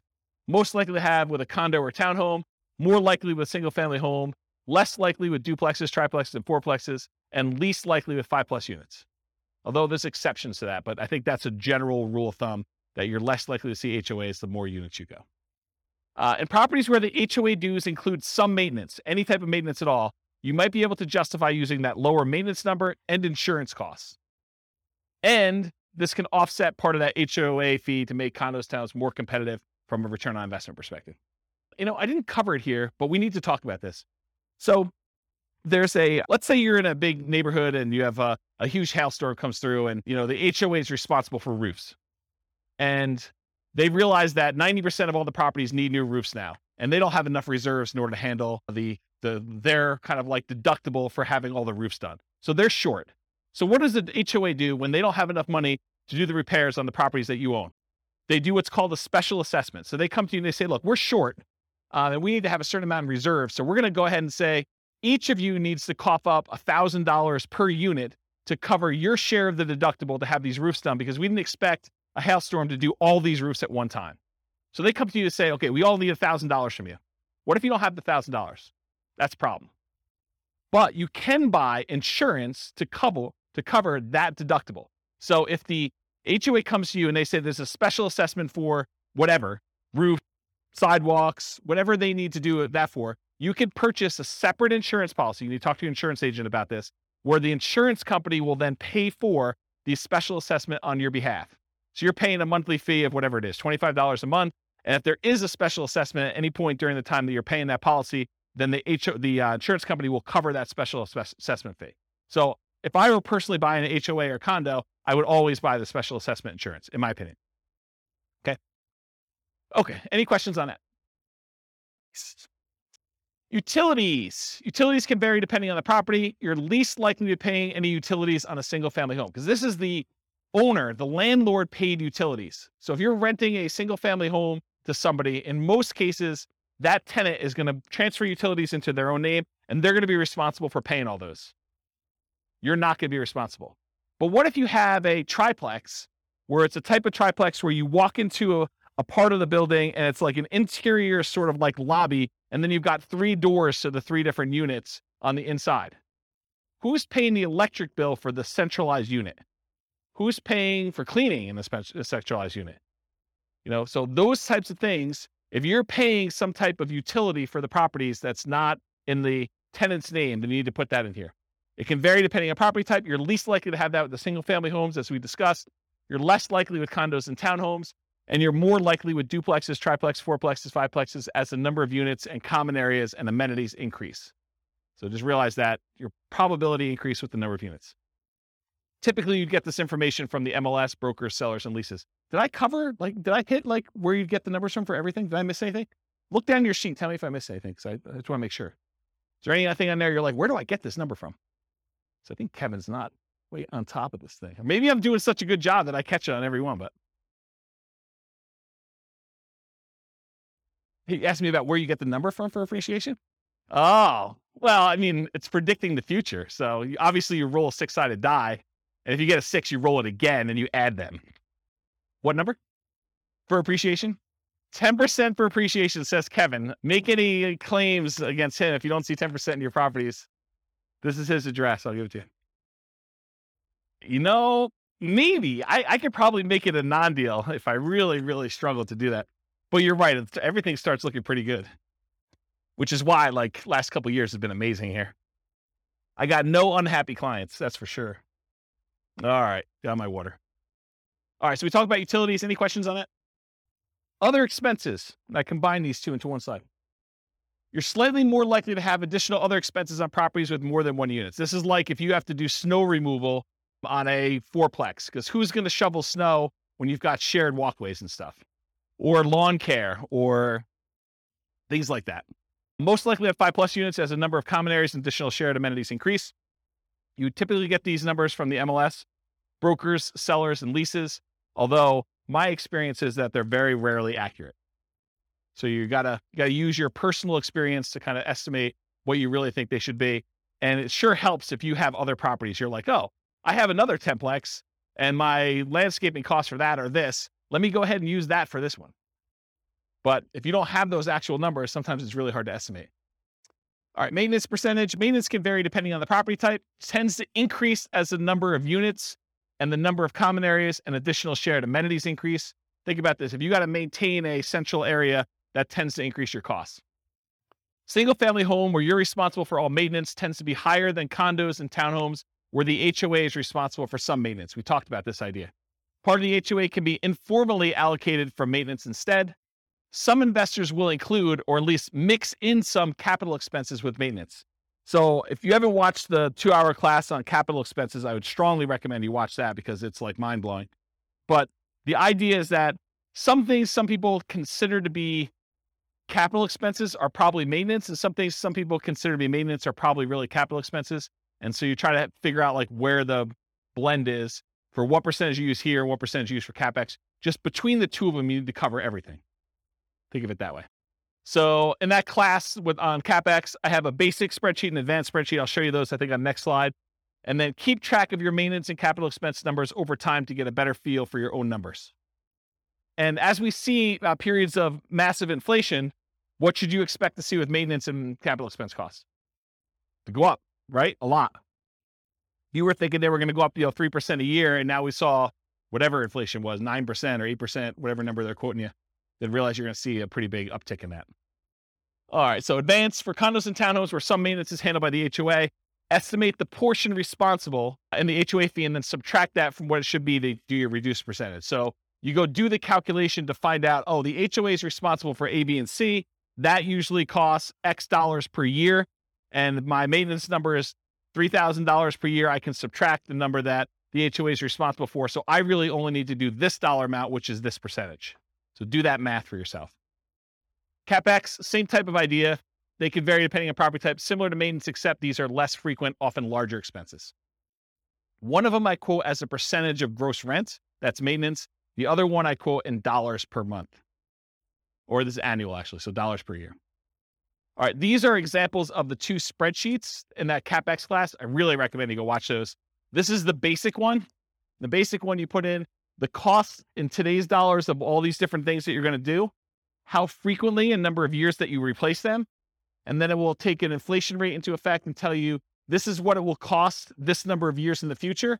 So this is what my yearly cost is that I need to save. And this is how much I need to save each month. So it tells you how much you need to save for the year's costs and how much you need to save for the month's costs in order to have all these things covered with inflation this number of years out for one use. So that does the basic one. The advanced one is more complicated because it does the cost in today's dollars, the frequency, and then you can put in how old the thing is today. So you may only have, instead of 10 years for an air conditioner, you may be 5 years in. So you really only have 5 years to save up to replace an AC. So that'll take that into account, and it'll adjust all the different years for all the different units. And then it also takes into account if you're putting money aside, what you're earning on that money in some type of savings account, and if you're increasing the amount you're saving each year with inflation or some other number. So the advanced one does a whole bunch of calculations. It's almost like cash flow planning for CapEx, and it shows you your account balance over time and sees if you ever go below zero, and shows you when they all happen and how big order of magnitude they are, like how large the expenses are, and it sums up all of them in this bottom one. So the advanced one is for someone who's like, yeah, I really, really want to know and have understanding of CapEx. The basic one should get you close. Okay. Management does not tend to vary based on property type, although with some properties, especially larger multifamilies, you may be hit with your property manager minimums, which would make your percentage higher than you would have estimated. For example, if you're renting, you've got like a 20 unit and there's a whole bunch of like 1-bedroom units in there, like studio or efficiency apartments in there. And, they're renting for $550 a month and your property manager's minimum is $600 a month. You may be hitting the minimum with all those. So just realize that. You get this number from your property manager. And if your quoted property management fee is about 10%, you should probably expect it to be a little higher than that with all the extra fees they add on. So it's probably going to be 11 or 12. So if they tell you it's 10, it's probably going to be a little higher than 10. It's very rare, in my opinion and experience, that the property management number that they quote you is the actual expense you pay to them. Okay? Any questions on this? Yeah, Andrew. You want to?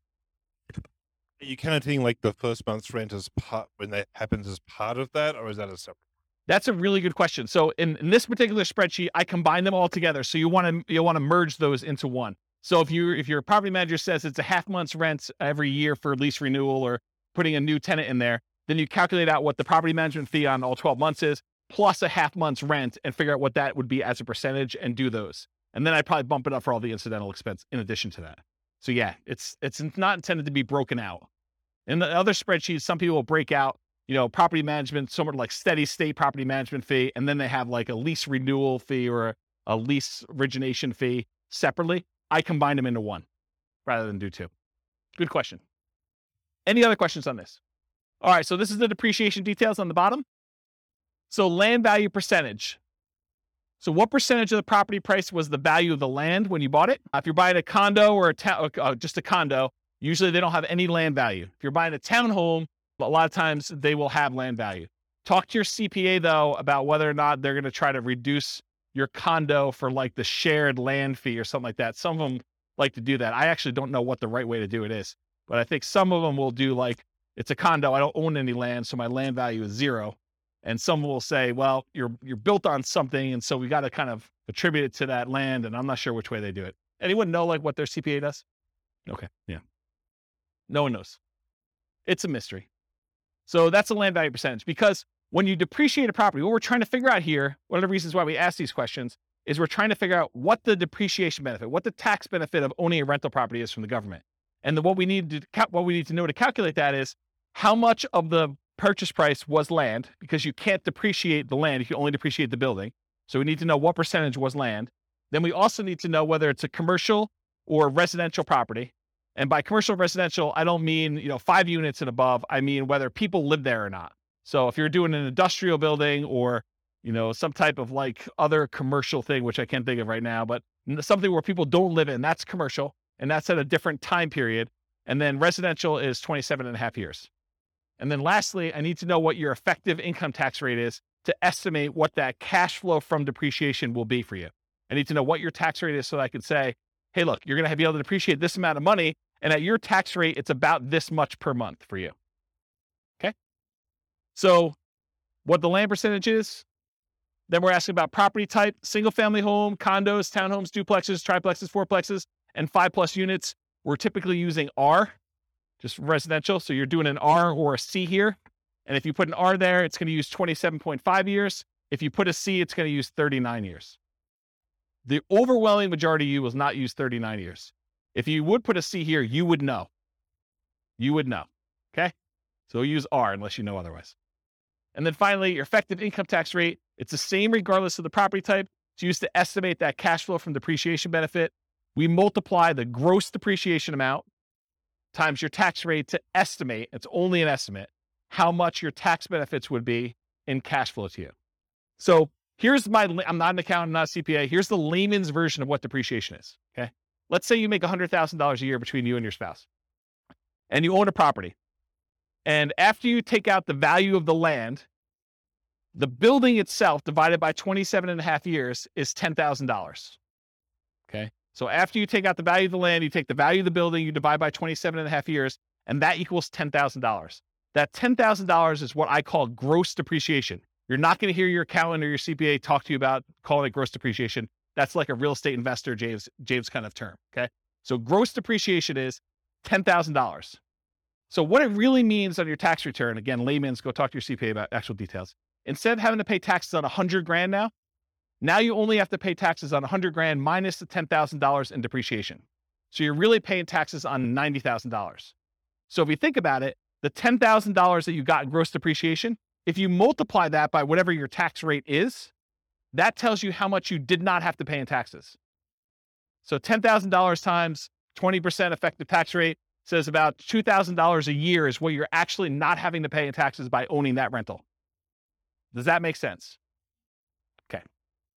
Yes, it is only for rental properties.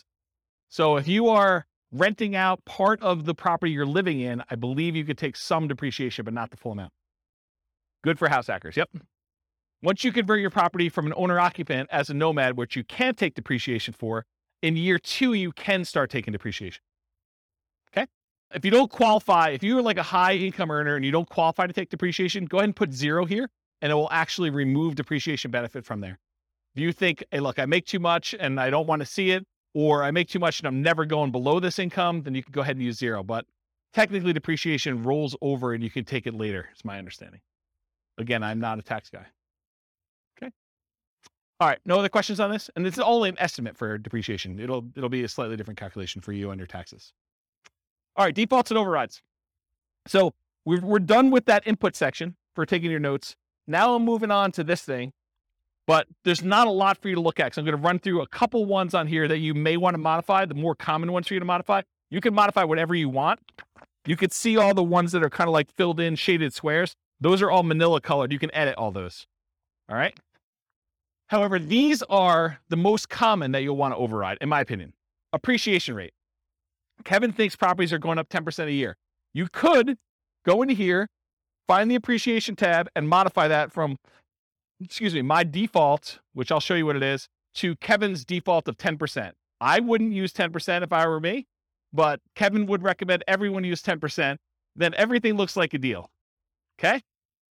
So appreciation is one of them. Rent appreciation rate, how fast rents are going up. That's another one I think you may want to modify, especially if you're in a market where rents are not going up or property values are not going up. Although lately it seems like every market has property values going up. But there have been historical periods of time where property values in certain markets have not appreciated, especially certain types of properties.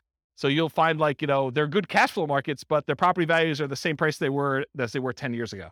Although that's probably not true recently. But maybe it's not going to be true in the future either. I mean, maybe it's going to be fixed. Maintenance, especially for new construction. I have a slide on this. Sales costs. If you're a real estate agent and you don't have to pay, the cooperative part of the real estate commission, you can go ahead and reduce the sales costs on here as one example. And refi costs. So if your lender is quoting you a different number than what I have in here for your refi costs, then go ahead and change that too. If you find yourself wanting to use a different default for an override, like you're like, James, I'm tired of going in here and actually changing your appreciation rate every single time, or your rent appreciation, or the refi cost, or what my cost of sale are, then go ahead and change it once. Use that as your default spreadsheet that you use from the very beginning. Then only use yours. Don't download mine every time. Does it make sense? So edit it once. You don't need to do it all the time. All right, so override. So this is an example of how to do the appreciation rate. This is in the overrides tab. You can see it on your handout. This can vary depending on property type. Some people believe that single-family homes appreciate faster than condos or townhomes. The data I have does not show that to be necessarily true. They're really close. But maybe over a long period of time that is true. Although it doesn't make sense to me because then people would buy condos and townhomes because they would be undervalued. But I don't know. Who am I? And these numbers can change over time. I can see prices for apartments largely driven by cap rates changing at different rates than what we typically use for non-5+ units. I can see that happening. Historically, I've suggested 3% per year for appreciation rates for most modeling. Some markets you'll be lucky to see 3% per year. Other markets, 3% seems like, per quarter, especially the last year. But, last year is exceptional. Are you guys getting involved in real estate investing because you think it's going to be 12% a year? I should discourage you now. It's not going to be 12% a year every year. You might see some years like that. This is what's great about it. You accumulate a portfolio and you have some lean years, and then all of a sudden it's like, I'm so smart. I have like all these properties and they've got up in so much in value. This is like amazing. Not every year is like that though. Okay. So in order to do that though, either right here, appreciation rate, it shows you what the number is. If you put a number in here, it'll change it for that year for you. And then it will usually repeat it, I think. And so you go ahead and change it, and then you change it for each year that you want to change the appreciation rate. Okay. That's how you do it. Same idea for rent. In fact, the same thing I basically just said. I've historically used 3% for rent depreciation rates. You'll be lucky to see in some markets. In some markets, 3% seems low. So you can go ahead and change the assumption though. Rent depreciation rate, it changes right here. You can't change it for year one because that's the number we're using from the homepage. So you put in the rent, it doesn't go up in year one. Right? It starts in year two that it went up that amount. So you go ahead and do the appreciation rate there. And then it shows you what the monthly rent is. You can even override individual rents if you want to. Like everything is overrideable. Overrideable. I think that's a word. Okay, so that's another one you'll do. Maintenance. So I'll talk about the maintenance one. So you can adjust maintenance. If you're going to buy a property and you know it needs a lot of work, you can crank up your maintenance for the first few years while you're doing all the work. But another case that we see a lot is new construction, where you're buying a property and you know that because you have a home warranty from the builder and everything's brand new, that you're probably not going to see pretty high maintenance for the first few years. So you could artificially lower your maintenance numbers. Historically, I used to teach you put 2% in for year one, 4% for year two, 6% for year three, 8% for year four, and then you go up to the 10% per year. And that only works in our marketplace with our rents and kind of like how things work out. If you don't feel that's conservative, don't use it. Use 10% from the very beginning. That's more conservative to do that, or whatever number you believe is true for you. So you can override that. I'll mention one thing too. So you could either do, I'm going to set aside this chunk of money in rent-ready costs to deal with a property that needs a lot of repairs, or you could say, I'm going to pay for these repairs out of cash flow and crank these numbers up until you think you'll be done, right? So you could say, I'm going to put aside $20,000 to do all these repairs on this property when I buy it in rent-ready costs, or, hey, I'm going to do whatever this number is till I get to zero cash flow, essentially, and for the first X number of years until I paid for it from cash flow. Okay. Sales costs. So this is another part of the spreadsheet. It shows you your sales costs. So you can do your closing costs, which is what you have to pay when you're selling the property, any real estate commissions as a percentage that you're going to pay there, or depreciation recapture tax, so that when you get this depreciation benefit while you own the property, but when you sell it, the government's like, we want our money back. So you get this huge benefit of depreciation, cash flow from depreciation while you own it. But then when you sell it, they actually look at what you took and they want you to pay taxes on the amount that you took as gross depreciation. So that's what depreciation recapture is. When you go to sell a property, we want to then pull that out. And so usually the tax rate for that, it varies a little bit. It's based on some situations, but it's usually 25% of the gross depreciation amount up to your income tax rate. So if you're paying less than that, it's usually lower. And then capital gain rate, if you own the property for less than a year, it's your normal income rate for this. If you've owned it for more than a year, it's typically, there's some exceptions based on how much you earn, but a lot of times it's 15% of the amount that the property went up in value. So if you bought a $400,000 property and you sold it, X number of years later for $500,000, you only pay the capital gains on that $100,000 difference. And then you only pay the depreciation recapture tax on the depreciation amount you took. So these two taxes are calculated correctly in the spreadsheet, but they're different on what they are calculating. So it's not like 15 plus 25. I'm paying 40% in taxes. No, you're not. You're paying 15% on the gain and you're paying 25% on the depreciation benefit you got while you owned it. Okay. So realize that they work in different ways. And then this real estate commissions on whatever the sale price was usually. So there's 4 different expenses on there. You can adjust all those: closing costs, real estate commission, depreciation recapture tax, capital gains. You could use my defaults, which are pretty common. You can use my defaults, which are pretty common, or if you know something is different, if you're doing a 1031 exchange, you know which ones to modify. If you're a real estate agent, you can do that. If you have really low income and you've got some tax benefits of, capital gains or depreciation recapture, you can go ahead and change those to be what is true for you. And you can do it by year. You say, look, I have a really low income year coming up in year 5, so it'll be really low there. It might look like a benefit to sell it that year in order to optimize for that. But that's a different class, which I don't have time for. I talked about that. Any questions on this? Kind of crazy, right? Okay. And then refi costs. You can do your cash out refi costs to do this or a dollar amount. So it's either a fixed dollar amount or a percentage of the amount you're refining. It'll do that for you. That's for the override. All right. We finally got to the outputs. We got 20 minutes to go over outputs because I think that's the end. So was it helpful to have the thing for notes? Was that good? Okay. I'm glad I did that. Do you have a question? Yeah. So it's both. So the question was, are the overrides intended to be a backward looking, this is how my investment performed, and that's one of the new benefits of the new spreadsheet, that you can override everything?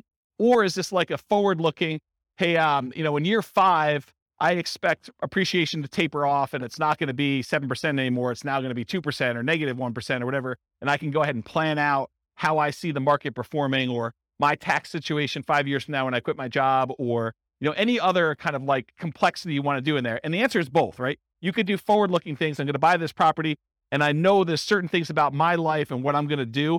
You can model that, which is great. Or you can now use it to, and it was built with that in mind, but I haven't back tested it for that. And if you guys want to test it and tell me where the problems are, please do.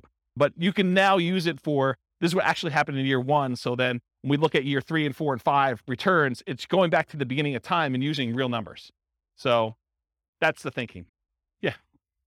Thanks, Rob. I was wondering how difficult it would be to add like maybe a scale bar or something down at the bottom to show year 1, 2, 3, 4, and 5.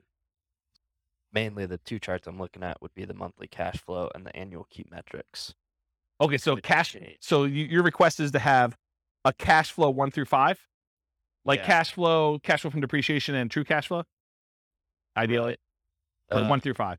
Yeah, because oftentimes it takes, 3, 4, 5 years to stabilize a property. That's a good point. It would be kind of nice to see, like, I know this is analyzing year 1, right? Bad if it's a good deal or not, but it would be kind of nice. No, that's actually really good feedback. And I definitely appreciate you giving that feedback. It's one of the reasons why I wanted to do the live classes.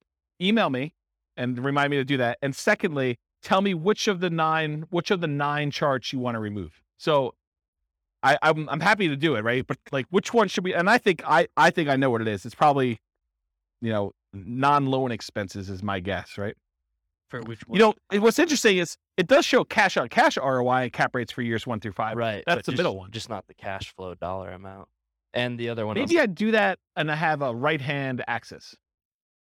I might be able to do the other chart I was looking at with annual key metrics. Annual key metrics. You want that for 5 years? You realize you can see all this stuff in your overrides, right? They're all there. Oh, that's right. Okay. So let me be clear about this. I'm not hiding anything from you. In fact, you can see more stuff than you've ever been able to see before, because the overrides show all the intermediate calculations for everything, and they're all labeled. Where you're getting at is the real estate financial planner software that allows you to look at any property, any number for any individual property and your whole portfolio combined. That's why you can copy it to Real Estate Financial Planner and run everything. Okay? All right. If there really are changes, though, let me know. Like, drop me an email as to what you think I should do. Thank you. Okay, so this is where we're getting to. I got 15 minutes now, and I'm happy to stay a little late if you want to, but it's basically just one per one that I did, and I just zoomed it up to make it big, okay? So this is this one. I'm going to go in this order. 1, 2, 3, 4, 5, 6, 7, 8, 9, okay? So I'm going left to right across the top, then the middle, and then the bottom. So if you're following along, that's where I'm going in the spreadsheet. Number 1, monthly cash flow. This, in my opinion, is probably the number one thing people look at. They want to know how much cash flow they have. And in this particular case, the green thing is monthly cash flow. The yellow thing is cash flow from depreciation. And the 2 combined, summed up with the total at top, is what we call true cash flow, which is literally these 2 added together. I'm not trying to trick you. I'm just trying to make it easy, right? So these numbers should be added up to this. Does that make sense? That's super helpful, right? Because that's a lot of times what we look at. Now, when you look at the real spreadsheet, you'll notice there's a whole bunch of colors. The 4 colors I always use this blue for appreciation. Okay. I always use this green for cash flow. I always use this yellow for cash flow from depreciation. And I always use red for debt paydown. Okay. There's some charts that don't show those. So what color to use for those? So these 2, the ones in the middle, are not those colors. So not part of the 4. Neither of these. But the ones that are like on top are that. No, they're not there. It's not like I messed up. They're not the ones that would have standardized colors. Any ones that have standardized colors, though, they're colored that way. Okay. So any questions on this monthly cash flow? Really easy, right? And it's super, you know what you're looking for, and it's big and it's easy to see. Cool? Okay. This is the colors I was talking about. So remember that return on investment quadrant, return dollars quadrant, return, all those quadrants that we do all this stuff. They're all color coded for this reason. Appreciation is always blue. Cash flow is always green. Tax benefits are always yellow. Debt pay down is always red. Same ones here. So these match. Cash flow and tax benefits, they match to this. Okay? That was purposeful. All right. So this is now going to the chart 2 on the top, second one across on the top. And this is showing you the amount of return in dollars from each of the 4 areas. So this is your appreciation. This is your cash flow for the year. This is how much you paid down in debt. This is how much you had in tax benefits. And then if you had a return from the reserves, if you watched the class where we talked about having amount of money set aside in reserves and figured out what your return is on that, there's a whole class on that. I can't go into it right now because I only have 10 minutes left. But there's reasons why we have 3 different versions of this, okay? These numbers are always going to be the same. The appreciation numbers for all 3. The cash flow numbers are always going to be the same. The debt paydown numbers are always going to be the same. The cash flow from depreciation numbers are always going to be the same. The number that changes is how much you get in reserves, whether you have 6 months of reserves, RIDQ plus R6. R6 stands for reserve 6 months, or 12 months of reserves, R12. Okay. So it shows you the dollar amounts, and now the total is on top here.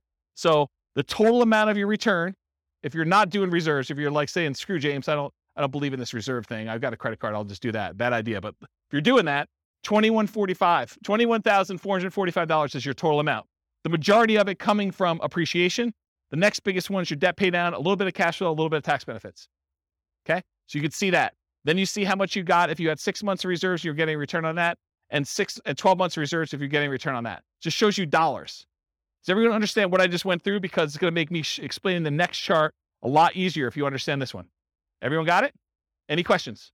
Yeah, Andrew. Where's Mike?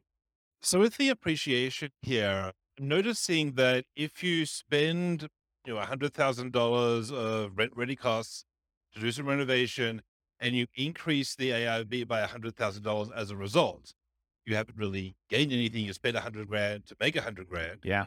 Here in this particular chart, it shows the benefit of the $100,000 of the appreciation, but doesn't show the cost of that appreciation of $100K, because that's considered part of the total investment, not a cost. Yeah. So it's going to come up in the next chart, because then we're looking at return on initial investment. Yes. And you'll find out what the gain was on how much you put in. But because you're just looking at sheer dollars, I had to put a stake in the ground as to which way you do it, right? Because you could make arguments the other way if it was that. Yeah. That's what I'm trying to think about and try to define year 1 to make it. Yes. And this is why this is probably not a good BRRRR spreadsheet, right? Because that sort of is a BRRRR related thing, right? Putting money in and getting a return on that appreciation in year 1, sort of thinking about it. And so I put the stake in the ground saying, this is the way I want to think about it, because in most cases, you're just looking at the sheer dollar amount that it appreciated rather than a BRRRR kind of forced appreciation number. Right. And I mean, the return, if you sell that chart, has it all because it has the invested money baked in. So that's all good. But it's here, it feels like it's correct, but needs to be interpreted with the knowledge that it has that. And I think there's a whole bunch of things that come up like that. It's not just that one thing, right? There's certain things like you're putting in numbers, unless you understand why you're putting in numbers and what's going on, you could misinterpret what's happening. And I think that's true of a lot of tools. It's like using tools, you need to understand your tools as an expert. This is your kind of skill set as an investor to do this. Right. So yeah, I agree. It'll come out in the next slide. Any questions on this before I go to the next slide though? If you don't understand this, you're going to be confused. Any questions? This is what this is. This is like if you're getting a return on your reserves. So you put 6 months in reserves in some type of low bearing account. And this one you put in 12 months reserves, but you're willing to be a little bit more risky with it and get a higher return on it. Okay. All right. Next slide. This is the same chart presented a slightly different way, but now we're not talking about dollars. We're talking about how much you earned in dollars divided by how much you invested in order to get that return. So now we're saying you didn't have $13,200 in return. You now had 11.49%. That's that 13,200 divided by whatever you invested in order to get the deal. So this now shows you had 11.49% return on that initial investment in year one in appreciation. Okay. Then what's your return from cash flow? You got 0.57% return. It's the cash flow dollar, $656 divided by how much you had to invest to get the deal in year one. Then 4.24% is your return from debt paydown, and 2.37% is your return from cash flow from depreciation. Okay. Then there's a total on top. If you downloaded the old spreadsheet, there weren't totals up here. Now there are. You're welcome. Yes. But everyone has their own version of what a deal is based on what their situation is, what their investments that they can make are, what their market is. There's a lot of factors that go into this and what your plan is, right? I think there's a lot of things. And so this is more of the 2 hour of like setting your, what did I call it? I think I called it like, what did I call it? Establishing your buying criteria. Yeah, there was a buying criteria class where I talked about all the different ways to measure returns and what yours are for setting up what makes a deal for you. Yes, they do go negative. Yeah. Andrew's going to check it because he's got the spreadsheet up, I think. Yeah. So these will go negative. They'll just show up down here and then your total will be lower. Okay. So it shows you though your return. And then when you have the ROIQ, which is return on investment quadrant, the 4 areas of return plus 6 months of reserves. That 6 months of reserves return is now this gray area. And this is our return on investment quadrant plus reserves for 12 months. This gray area up here is your 12 months of reserves, the return you're getting on that. And again, it's just showing you the total. So it shows if you're saying, screw James, this reserves thing is kind of for jokes. I'm getting 18.67% return on my money from all these areas combined. But if I actually think about it in terms of, I need to have 6 months of reserves in order to be prudently investing in real estate, because what happens if you have vacancy? What happens if you have repairs? Or what happens if you have other stuff like that? Then this says, hey, look, my overall return is really 16.57 if I have 6 months of reserve somewhere, including getting a little bit of money on that reserve that I'm storing somewhere. And then this one says, I got 12 months of reserves and I'm getting a little bit more money because I've got a larger return on that 12 months of reserves that I have. And so it shows you the return there. So this is sort of like your return with the drag from having reserves returns. So that's another way to think about that. Make sense? Okay, cool. So one chart shows dollars. The next one shows your return on investment for year one. If you want to see how these ROIQ numbers look for other years, that's at the top of page 2 of your handout. It shows you your return in dollars for all of them and your return on equity. Because once you get past year one, I don't think the initial amount you invested matters anymore. Then I think it's all about how much equity you could get out of the deal and what your return is on that. So it shows you those two, and it breaks it down into the 4 areas for those. Cool? All right. So now we're down mid-row all the way to the left. This is the returns if you sold the property. And I have 3 different returns. I have your annualized return. You basically take the amount of money you made divided by the amount of money you made as a percentage return, and you divide it by the number of years. That's what annualized is. It's really simple. So it shows you if you sold it right away, you'd lose money because your real estate costs to get out of the deal exceeded what you made, which you didn't make anything. But then as years go by, year 2, year 3, you start getting to the point where you're going to make a little bit of money using the assumptions we had. And then the further you go out, the higher this is. And this is the just really simple return you earn divided by the number of years. That's what annualized return is. The next one is compound return. That's the gray line, the bottomish one. And that shows you what return you had as if that was a yearly compounding return. I have to figure out what the formula is, but it's something with an exponent and stuff like that. Just realize that that's what it is. It's compounding. And then the last one is your internal rate of return. Internal rate of return takes into account when you have money going into the investment and when you have money coming out of the investment. And it does a return based on that. So that probably is, in my opinion, the best one to use of the three of them, internal rate of return. So it shows you what it is. And you basically look at the year and what the return is in that year. And that tells you what that return is per year. Okay. So this is like almost 10% per year return in this case. Any questions? And this one shows 20 years for you. So you can see 20 years worth of history. Okay. Any questions on that one? All right. The next one shows you, some people like to look at cash on cash return on investment when they're evaluating their deals. Some people are all about cap rate. Cash on cash says, what's my cash flow divided by what I actually put into the deal? The cash I'm getting back divided by the amount of money I invested. Cash on cash return on investment.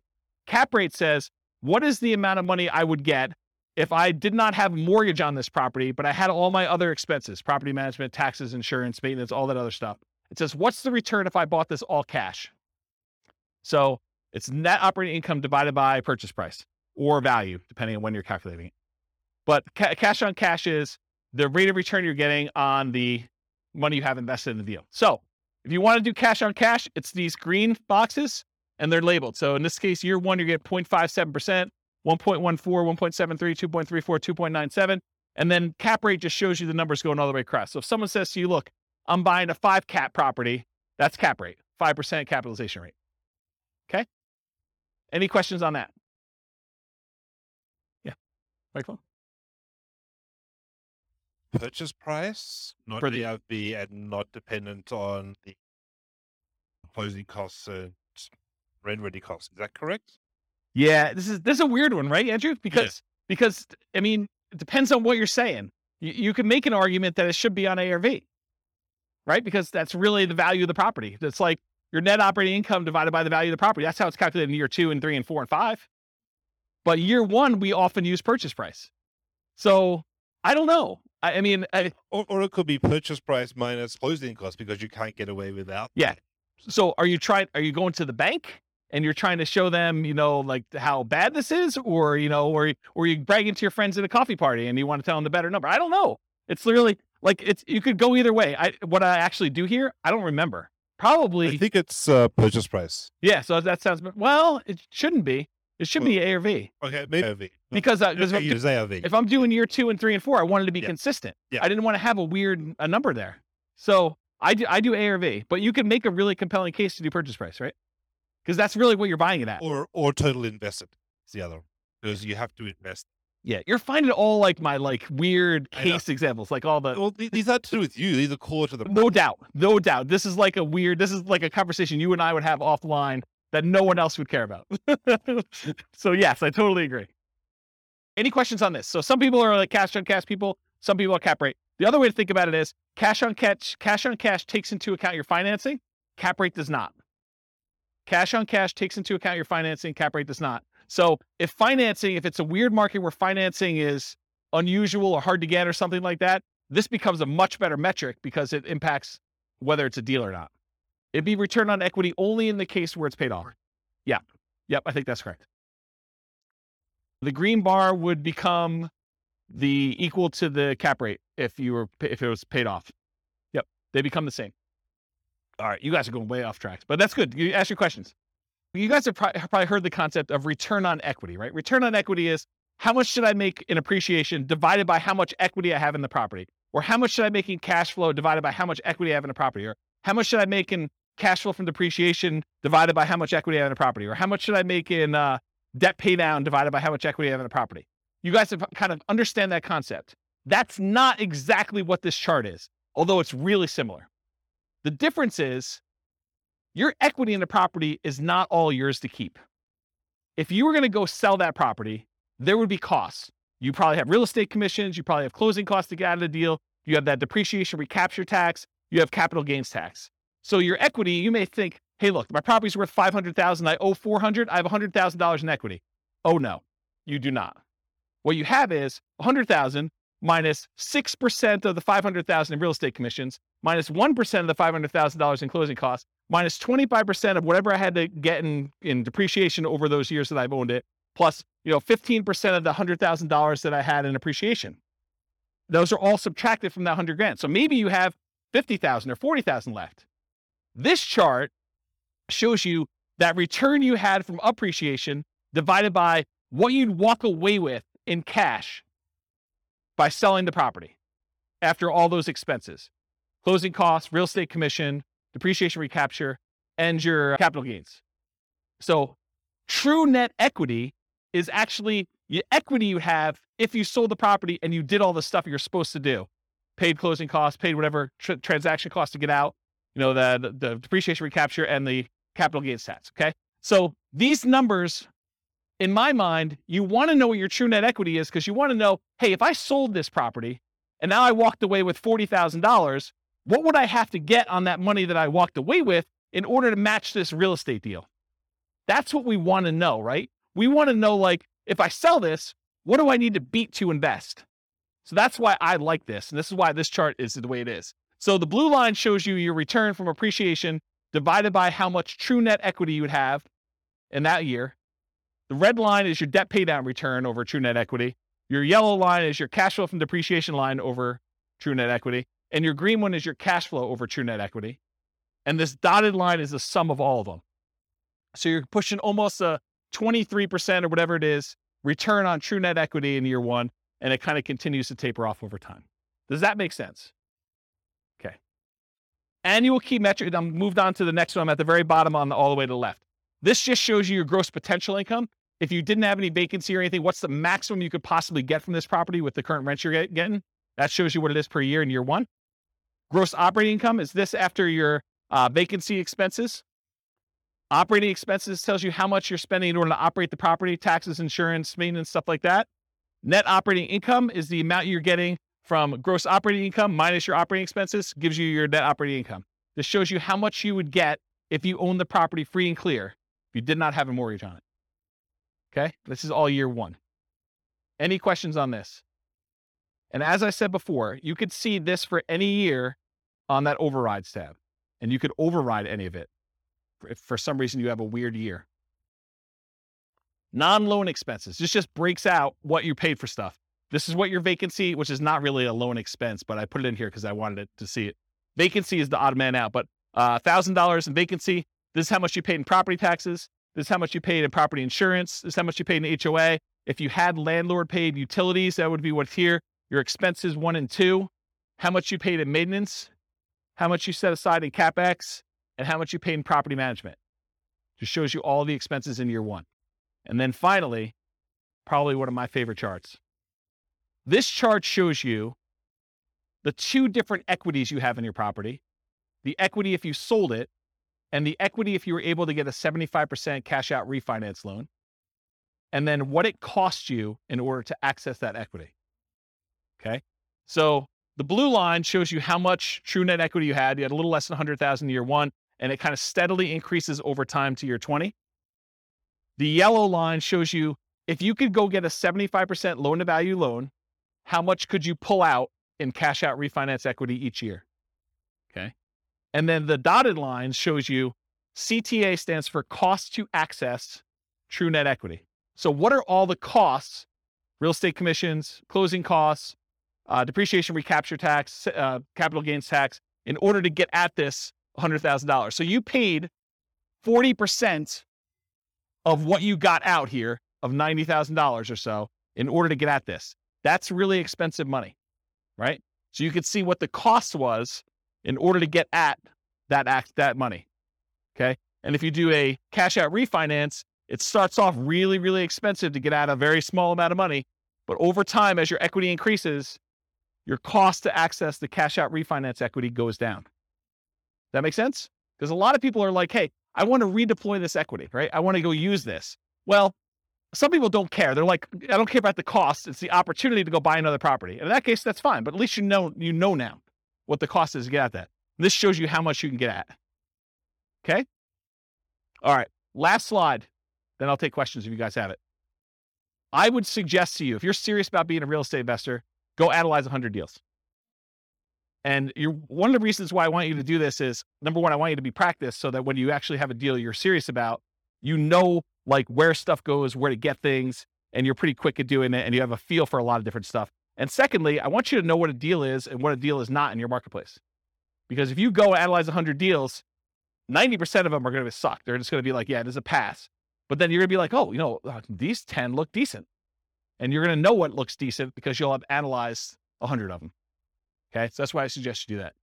Then, how many people are like overwhelmed? They're like, holy crap, James, you are like crazy. No one? Oh, okay, you got a couple people. Okay, yeah. So this is the challenge, right? Because not everyone builds spreadsheets like this in retirement for fun, right? Like, this is like, oh, I'd like to make a new spreadsheet. I'm going to go build this crazy thing. And this is what pops out 2 days later. And I understand that. And unless you have done this a whole bunch of times, you're like, cash flow from depreciation, true net equity, what are you even freaking talking about? It's like foreign language to a lot of folks. And you'll get better at it over time if you keep coming to class, which is what you want to do. But if you're overwhelmed and you're about to go buy a deal or you're trying to do this, get help. Don't like try to struggle through it and think, oh, I think I got this. And then you kind of half-ass it and you end up with a really bad deal or really struggle with something. You can ask your real estate agent to say, look, I'm doing this deal analysis. Help me walk through this together. They may use my spreadsheet. They may use one of their own. It's up to you and up to them. But go ahead and ask them, or go find a CPA or an accountant who understands this stuff and can help walk you through your numbers. It would help if you did the 100 deals first. That way, when you go to them, you know enough to see when they're BSing you. Not talking about CPAs or accountants specifically, but in general, if you go to someone, you ask for advice, and you don't know that they don't know what they're doing either. It helps if you kind of know, right? So definitely go get some advice if you need to from accountant, CPA. Or if you can't get your real estate agent or your accountant or CPA to do this, and you absolutely need help, you can purchase support. You can say, look, I'll pay James for 30 minutes to go over a deal with me. And you could, or someone else. It may not be me, but because I may not want to do it forever. But basically, you can go do that if you really, really want to. Steve's laughing because he knows. He's like, yeah, James is going to do this once. He's going to like, screw this. I'm not doing that anymore. I appreciate that. Yeah, I appreciate that. It's a very nice compliment. I'll have to give Steve his $20 later. So in my opinion, it's better to pay a little bit of money and avoid buying a really bad deal than to buy a bad deal because you were unwilling or, your pride was too much to ask for help. I think it's just better to get help if you need it. All right. That's all I got. Any questions about anything before we go? Was that helpful for you guys?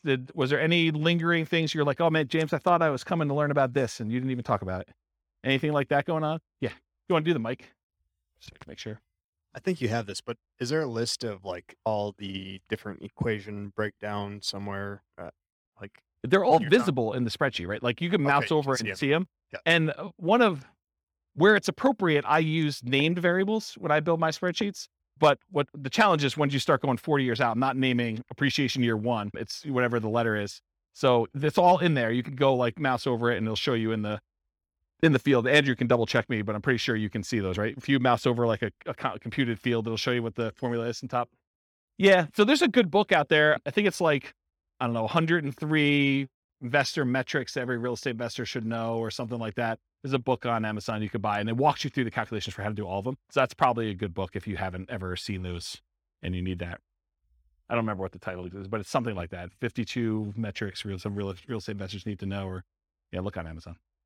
I was just wondering, where do we go to start the 100 deals? MLS. Just going through MLS. If you're doing stuff locally, go pull them out of the MLS, or you're doing stuff remotely, pull them out of their MLS. But yeah, don't overcomplicate this. Just go pull up deals. It doesn't even matter if it's a good deal, because you're going to start finding out what's normal, and then you'll start saying, "Hey, look, I'm tired of analyzing the same crappy deal. Let me start discerning and getting better." Anything you do in life that you practice multiple times and you do repeatedly, you just naturally start getting a feel for it, and you get better at it, and you start understanding how things work out. And it may take more than 100, or you may be done at 15. It's probably going to be closer to 100 though. And I can't tell you how many deals I've analyzed at this point. It's a lot.